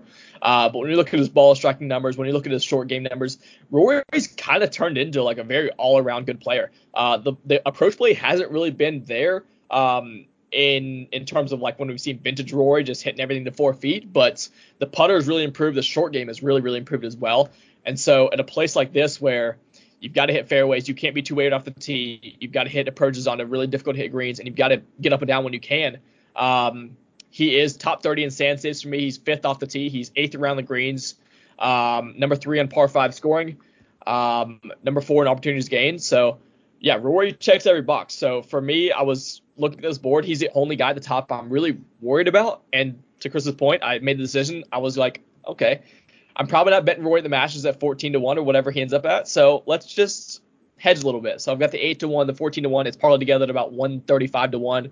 We put a unit on it. So if Rory does win, yeah, our card goes up in the smoke. The one that you see on Twitter, our card does go up a little bit in flames. We lose the units there, but we will have a kind of a free roll there on Rory. So that was a kind of a fun little bet I found. I know I kind of piggybacked it off of Pat Mayo and Jeff Feinberg, so not taking credit for this by any means. But yeah, if I were to kind of make a pick kind of sub 20 to 1, I guess it would have to be Rory. Jordan's really, really struggled, it looks like, with a swing. I'd be interested to see what his Masters odds end up at, considering he's not really played well. He had the one spike at Pebble Beach. But yeah, it does not feel like he's feeling all that confident with his golf swing heading into Augusta. Connors up to 18 to 1. Like, I love Corey Connors, but I'm not betting him 18 to 1 anywhere, despite the fact he's a former champion here. Answer at 20 to 1, kind of the similar thing to Connors, and the Hideki obviously come with the injury. It's kind of tough to back him at these short numbers. So yeah, Rory's the guy I like it at 8 to 1 if you want to, obviously on DraftKings or maybe some kind of prop bet. I'd be interested in Rory and all those measures. The only distraction would be the fact that last I checked, he's still not at San Antonio, which is a little bit worrying. I think he's actually playing a practice round with Tiger today, which is pretty funny, considering I guess that just shows how little the guys at the top of the board take this tournament seriously. But I'm still like, if Rory shows up and plays how he's been playing over the last few months, I think he'll be right there in the mix. So at least we'll have a little bit of a fun sweat there for a free roll to Augusta if he were to come through. Yeah. So, and I guess the only name that really caught my eye in that top 5 or top 6 was Abe Answer, because he did have a pretty good match play week, did he not? Oh yeah, he broke my heart. that Saturday morning was not fun watching Answer just drain every putt of our Colin. And obviously, we talked to Speedway Steve this morning about kind of our own homer picks. Speedway Steve, or Phil from Speedway Steve, has Chastain is near and dear to his heart. Obviously, about our affinity for Reddick and Chris's affinity for De Benedetto in the Truck Series. I always have a bit of a FOMO bet on Colin, just full disclosure. So if Colin ever wins the tournament, I'm feeling pretty good no matter what. But yeah, that was a absolute ass whooping. I wanted to keep it PG, but yeah, that was pretty bad. Colin didn't play well by any means, but Abe poured it on. So I think he's a guy that could certainly win here. He's a Texas resident. He obviously, I think he was born in Texas, has dual citizenship between here and Mexico, so he does represent Mexico on an international stage. But yeah, he's a guy that hits a ton of fairways, can get super hot with the irons and super hot with the putter. The only concern for me with the answer is that around the green game is still pretty poor. And when he does miss greens, I don't really expect him to get up and down at the rate that would be required here, especially at this price at 20-1. He's a guy that I'm always a little bit finicky as far as his win equity goes. So he'll be off my card. I've seen some smart people on him, and for decent reasons as well. So if you do want to play answer as far as DFS goes or to lead your card at 20-1, I have nothing wrong with it. But this is a week for me. We mentioned earlier. I am going to stick kind of further down the board, stick to some long shots, and see if we can spike a big one. Yeah. So in that 30 to 50 range, we actually do have 3 guys that we have tallied out here. But I'll go ahead and read off the full list. And I guess I'll technically start at 28 since we haven't touched on this guy yet. We got Chris Kirk at 28-1, Gary Woodland at 20, Tony Finau at 30, which is a big mover compared to what we have on our card. Matt McNeely at 33, Si Woo at 33, Adam Hadwin at 40, Jason Day at 40, Keegan Bradley at 40, Ricky Fowler at 45. And then Charlie Hoffman 50, Davis Riley 50, Jay Vegas 50. So actually a ton more names 50. So I can keep going, but I've already named 3 names on the card at very different prices from what we have them. So I'll let you talk on who those 3 guys are. We did miss a certain guy at 25. Bryson DeChambeau is 25-1. I've seen him as high as 28-30. Yeah, that's pretty enticing. I'm not gonna lie to you. Bryson tailor-made. I mean, like on paper, should be tailor-made for this course. It seems like a course he can kind of just bomb and gouge.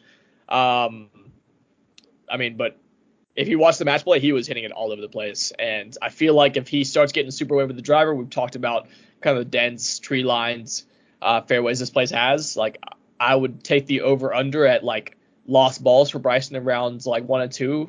So like, I would just take the over no matter what the number is. Like, I think he's just super erratic off the tee right now.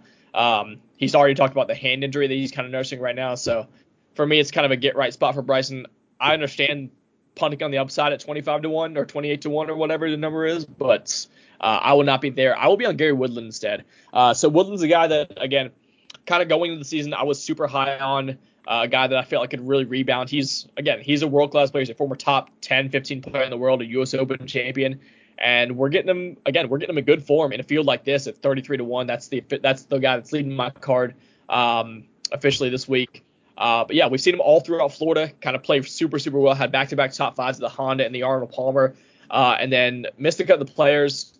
Again, that's always kind of a term you can kind of throw out the window. It's super variant, but then comes back to the Valspar, gains 4.5 strokes in approach, finishes 21st. He's number 1 for me this week in terms of short-term iron play that he's had. He's really been striping the irons really well. Kind of getting back to what we know Gary Woodland can do. Obviously, always eats the par 5s with his distances iron play. And he finished 6th here last year. So Woodland's a guy that I really like.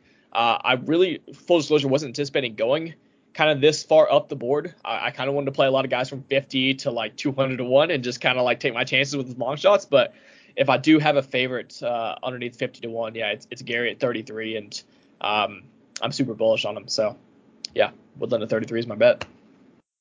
Cool deal. Yeah, I was excited to see that one because, we have our fancy golf league, and I snagged him, but the guy I dropped was Jay Vegas, so who you're in on at 50-1. So that was kind of interesting to see that when you pushed your card. I was like, well, I picked up one, but dropped one of the guys on our card. Correct. I picked him up pretty much right away. So yeah, Vegas is a guy we rode a lot last summer. He had kind of back-to-back, or he had a really nice stretch of form there in kind of the late summer, leading up actually into the U.S. Open. Finished 2nd at the Palmetto last year, 11th at the John Deere, 2nd at the 3M Open. And we're starting to kind of see that ball striking come back for Vegas. So he finished 27th at the Valspar, gained 6.2 strokes ball striking, gained 11.1 strokes total last week at Corrales. Also of note, he was actually at the bad end of the wind draw last week at Corrales, and he still ended up finishing 4th. He's just a guy that I think he's been playing super well for a long time. I think he's kind of due for a win. And with this ball striking number, I really like his driver off the tee here. I really like his par 5 scoring. His mid-iron play is phenomenal as well. He does have a bit of Achilles heel with the around the green play and the sand saves, which worries me. But at 50-1, I think he's super live here, and a guy that is kind of like, yeah, I mean, he's exactly in the mold of a Landry or Connors, where he strikes the ball super well. He's going to give himself a lot of birdie looks, and he'll be super dangerous here at Valero. So at 50-1, he was kind of a guy I was always looking at, kind kind of throughout the week, and finding the 50 here, especially when you look at guys half his number like Kirk and McNeely and Siwoo and all them. Like, I like those guys, but I'll take the guy that's in form and striking the shit out of the ball right now in Vegas at 50. Yep. And then the biggest mover I'm seeing, at least from, I'm trying to pull up some other books right now, but we have a 50 to 1 on the book that we're looking at in front of us. He's showing at 30 to 1. Looks like DraftKings has it 40. And I'm trying to pull up FanDuel, but I'll let you reveal who that guy is. Yeah, so hunky Tony Finau is going to be our bet at 50 to 1. To quote Seinfeld, yeah, it's not a surprise he's gaining steam. I saw him kind of all over Twitter on Monday morning, and it makes a lot of sense. I mean, Tony's a guy that has been a mainstay in the top 20 of the world rankings for years now. Kind of got the monkey on his back there last fall in the first playoff event at the Northern Trust, won in a playoff over Cam Smith, friend of the pod. But yeah, now we find him at 50 to 1. He's not exactly had the best run of form here in 2022, but he has shown a bit of life with the ball striking. It's really been the putter that's held him back a lot kind of this year so far. And yeah, I mean, the ball striking has been phenomenal. He's never just going back to kind of his recent history here, he's never gained less than one stroke tee to green here. He has a third place finish here as well in the past. And this is just strictly a numbers play. If you give me Tony Finau at 50 to 1 in a field like this, hell, he's probably going to be about the same 50 or 60 to 1 to win the Masters next week. So yeah, I'm going to add Tony to the card. He's got the distance. He's got the par 5 scoring. His ball strikes have been good. And we saw it last week at the match play. He kind of buried our Xander ticket there on that Friday morning, making 9 birdies and 16 holes to take out Shoffley. So look, when I see life from Finau and we're getting a number like this, like, it's just kind of automatic. I'm going to click the button. Yeah, could he miss the cut again and then, we're off him again for another couple months till we see his life? Sure, but at 50 to 1 in a field like this, like I said, like, Keegan Bradley's half his number, so I'm more than happy to go into the well with a guy that's proven that he can 10 on the biggest stages, and we'll see if he can maybe ramp it up a little bit for the Masters this upcoming week. So yeah, I love Finau 50 here. And yeah, that's kind of my middle of the board take for this week. What number would you be willing to bet him up to? So, like, he's looking at like 36 on FanDuel. He's on 30, the book we're looking at right in front of us. So are you avoiding him at that number, or, like, I don't know, what is that cutoff for you? Yeah, I mean, 40 is probably the cutoff, I'll be honest. Because once you get into like the 30 and like the 25, 30, 35 range, you're starting to see guys that are playing a lot better than him right now. So it's very easy to make the click at 50 to 1 or 45 to 1 because, like, you just bank on the upside. But yeah, when you start to have him next to guys like Hadwin, who rates out really well for me this week, Chris Kirk, who rates out really well. Now they both kind of suffer from the same problem where they don't really win as much as, like, they don't win enough to where you want to bet them at 28 or 35 to 1 or whatnot. But certainly, like, I'm not all in on Finau to the point to where I'm picking on these guys in head-to-heads. I'm not, like, overweight on him at DraftKings or anything like that. But from a pure upside perspective, yeah, 40, 45 to 1, I'd be comfortable clicking that button for sure. Good deal. All right, So then now we got some real deep cuts here. We go way down the board, but some of these numbers have also moved. But we've got a guy at 80, a guy at 110, and a guy at 115, but they're familiar names. So we've got, Mito Pereira, Rasmus Højgaard, and Robbie McIntyre. So tell us a little bit what you like about those 3 guys. Well, we joke about the Colin Morikawa, like how many times I've had the Colin Morikawa spiel on here. I mean, I'd love to know the kind of Mito Pereira spiels I've had in the 6 months we've done this podcast, but I'm just going to remain bullish on Mito, man. Like, we're getting fair numbers, and yeah, we saw him compete a lot last late summer into the fall, kind of the 3M Olympics, into like the FedEx Cup playoffs, or I guess post FedEx Cup playoffs events.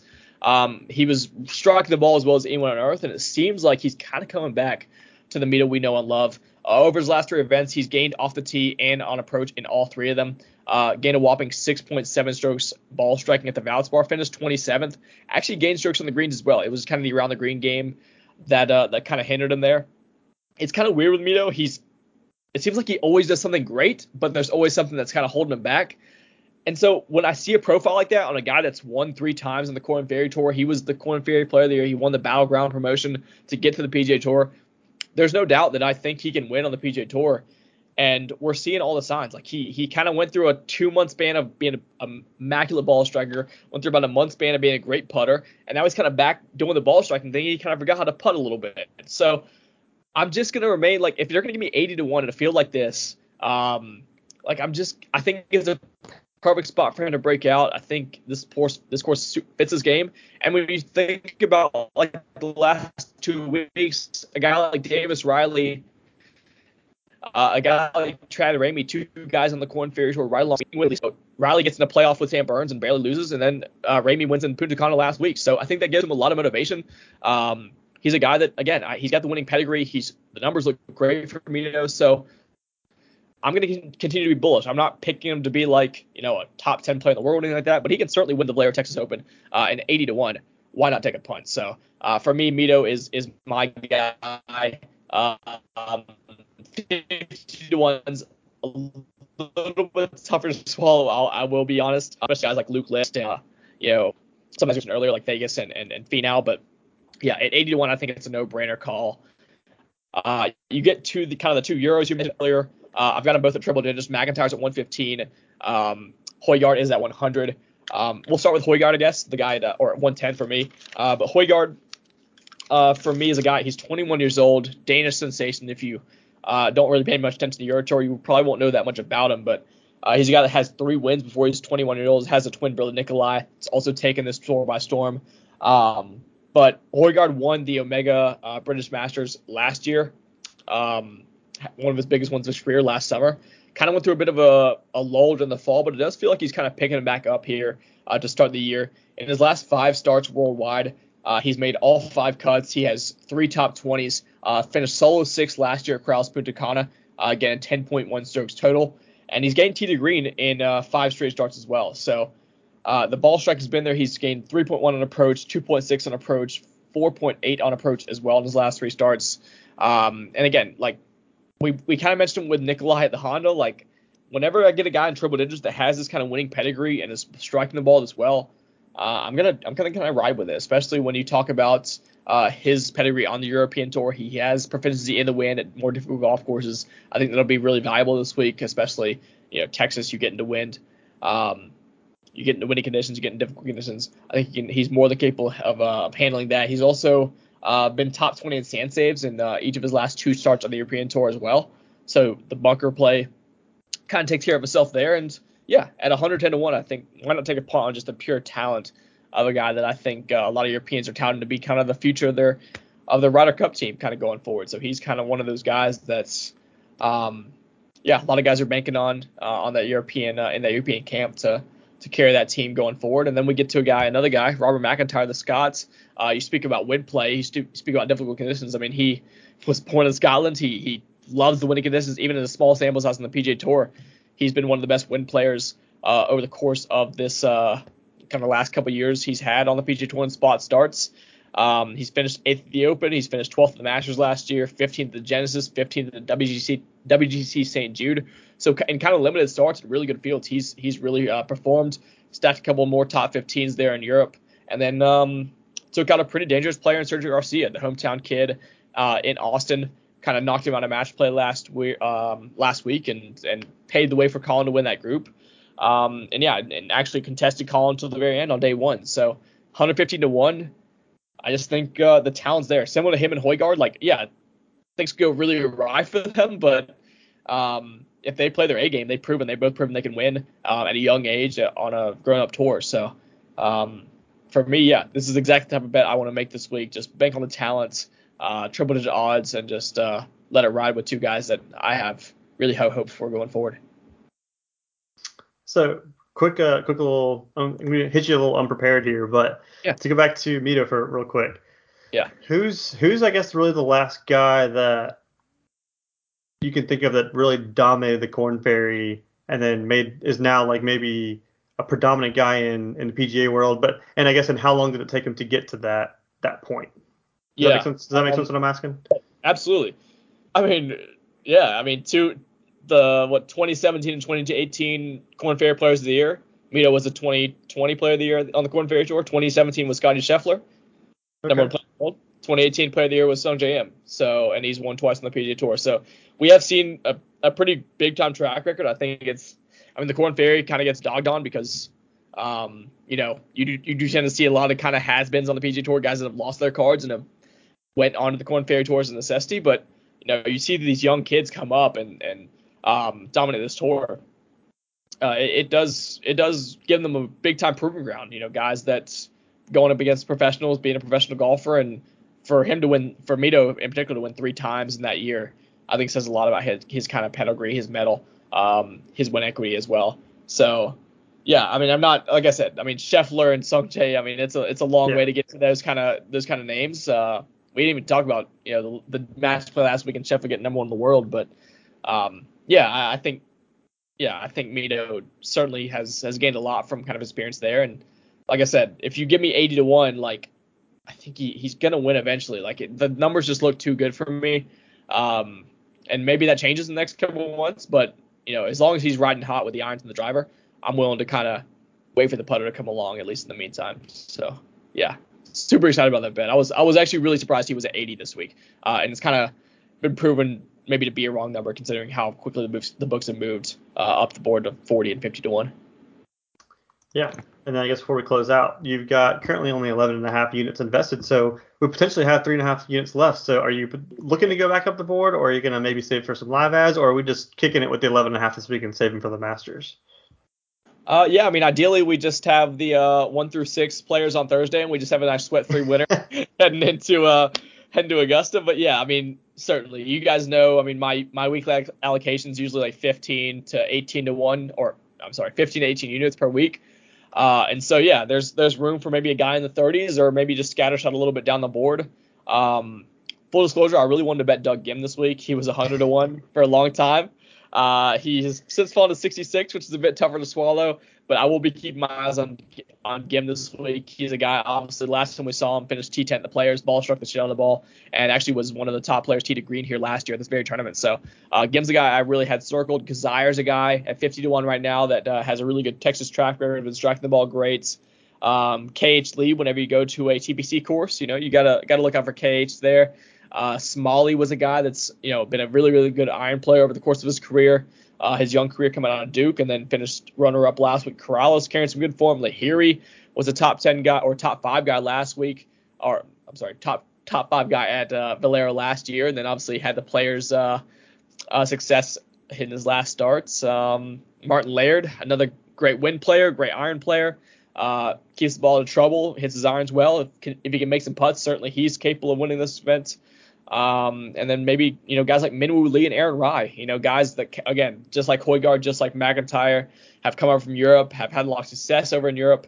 Minwoo kind of flashed a little bit in a couple matches last week at match play. Aaron Rai flashed kind of earlier in the season at in the West Coast swing. It's I'm trying to think. Torrey Pines was when he was in the final group there with J-Day and Zalatoris. So, yeah, names that I think have kind of been a little bit discounted. Those are kind of the guys I'm looking at. Certainly a few more, but yeah, you know me. I'll have probably Thursday. I think I have Thursday morning off from work right now as it stands. So I'll be certainly monitoring the odds board and, trying to find that Lucas Herbert 175 that we were able to find over the fall for sure. Because I think if there's ever a tournament to do it, I think a tournament like this, like Valero, or one of these terms leading into the majors. We've talked about it a couple of times now, but yeah, if you're ever going to hit an outright winner, it feels like this is the kind of field where you're going to get it done. There's a certain Italian in the field at 200-1 that's I see a half unit coming his way. Oh God, I had a feeling we might bring up Guido. Yeah, I'm surprised he's 200. So it means he's getting some steam. He opened at 300-1. Full disclosure. He's playing ass, dude. He's playing so bad. It's fun because he actually has. I think he's actually in the Masters next week because he finished T5 at the U.S. Open last year. So we're gonna see Guido next week. He'll probably legit be 1,000-1. So maybe Chris puts a quarter on that just to have some Italian representation. But yeah, as much. You know me. I would love to bet Guido because when Guido is right, he's basically the European Luke List. He just strikes the absolute shit out of the ball and can't make a putt. But yeah, the European starts have not given me a lot of confidence. Of course, he does have a baseline of being a good ball striker. So if we see something over the first couple of days, yeah, I might throw a half unit on Guido. But in terms of a pre-tournament outright, I can't endorse it by any means.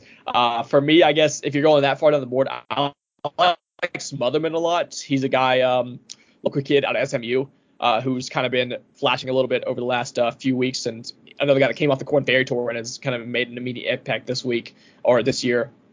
He's a guy that finished T4 at the Corn Ferry event here last year. They actually ran the San Antonio Championship on the Corn Ferry Tour last year. It was actually won by Davis Riley. That's why you see Davis Riley at 50-1 alongside his runner finish the Valspar.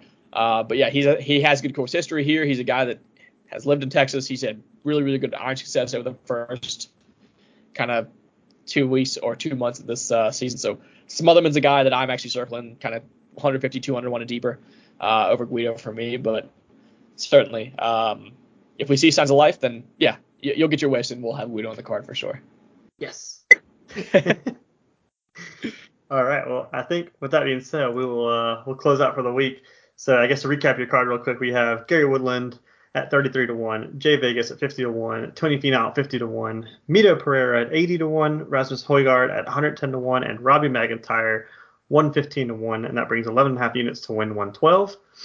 I'll have my card posted on Friday. You'll hear some of those leans from both me, Phil, and Steve.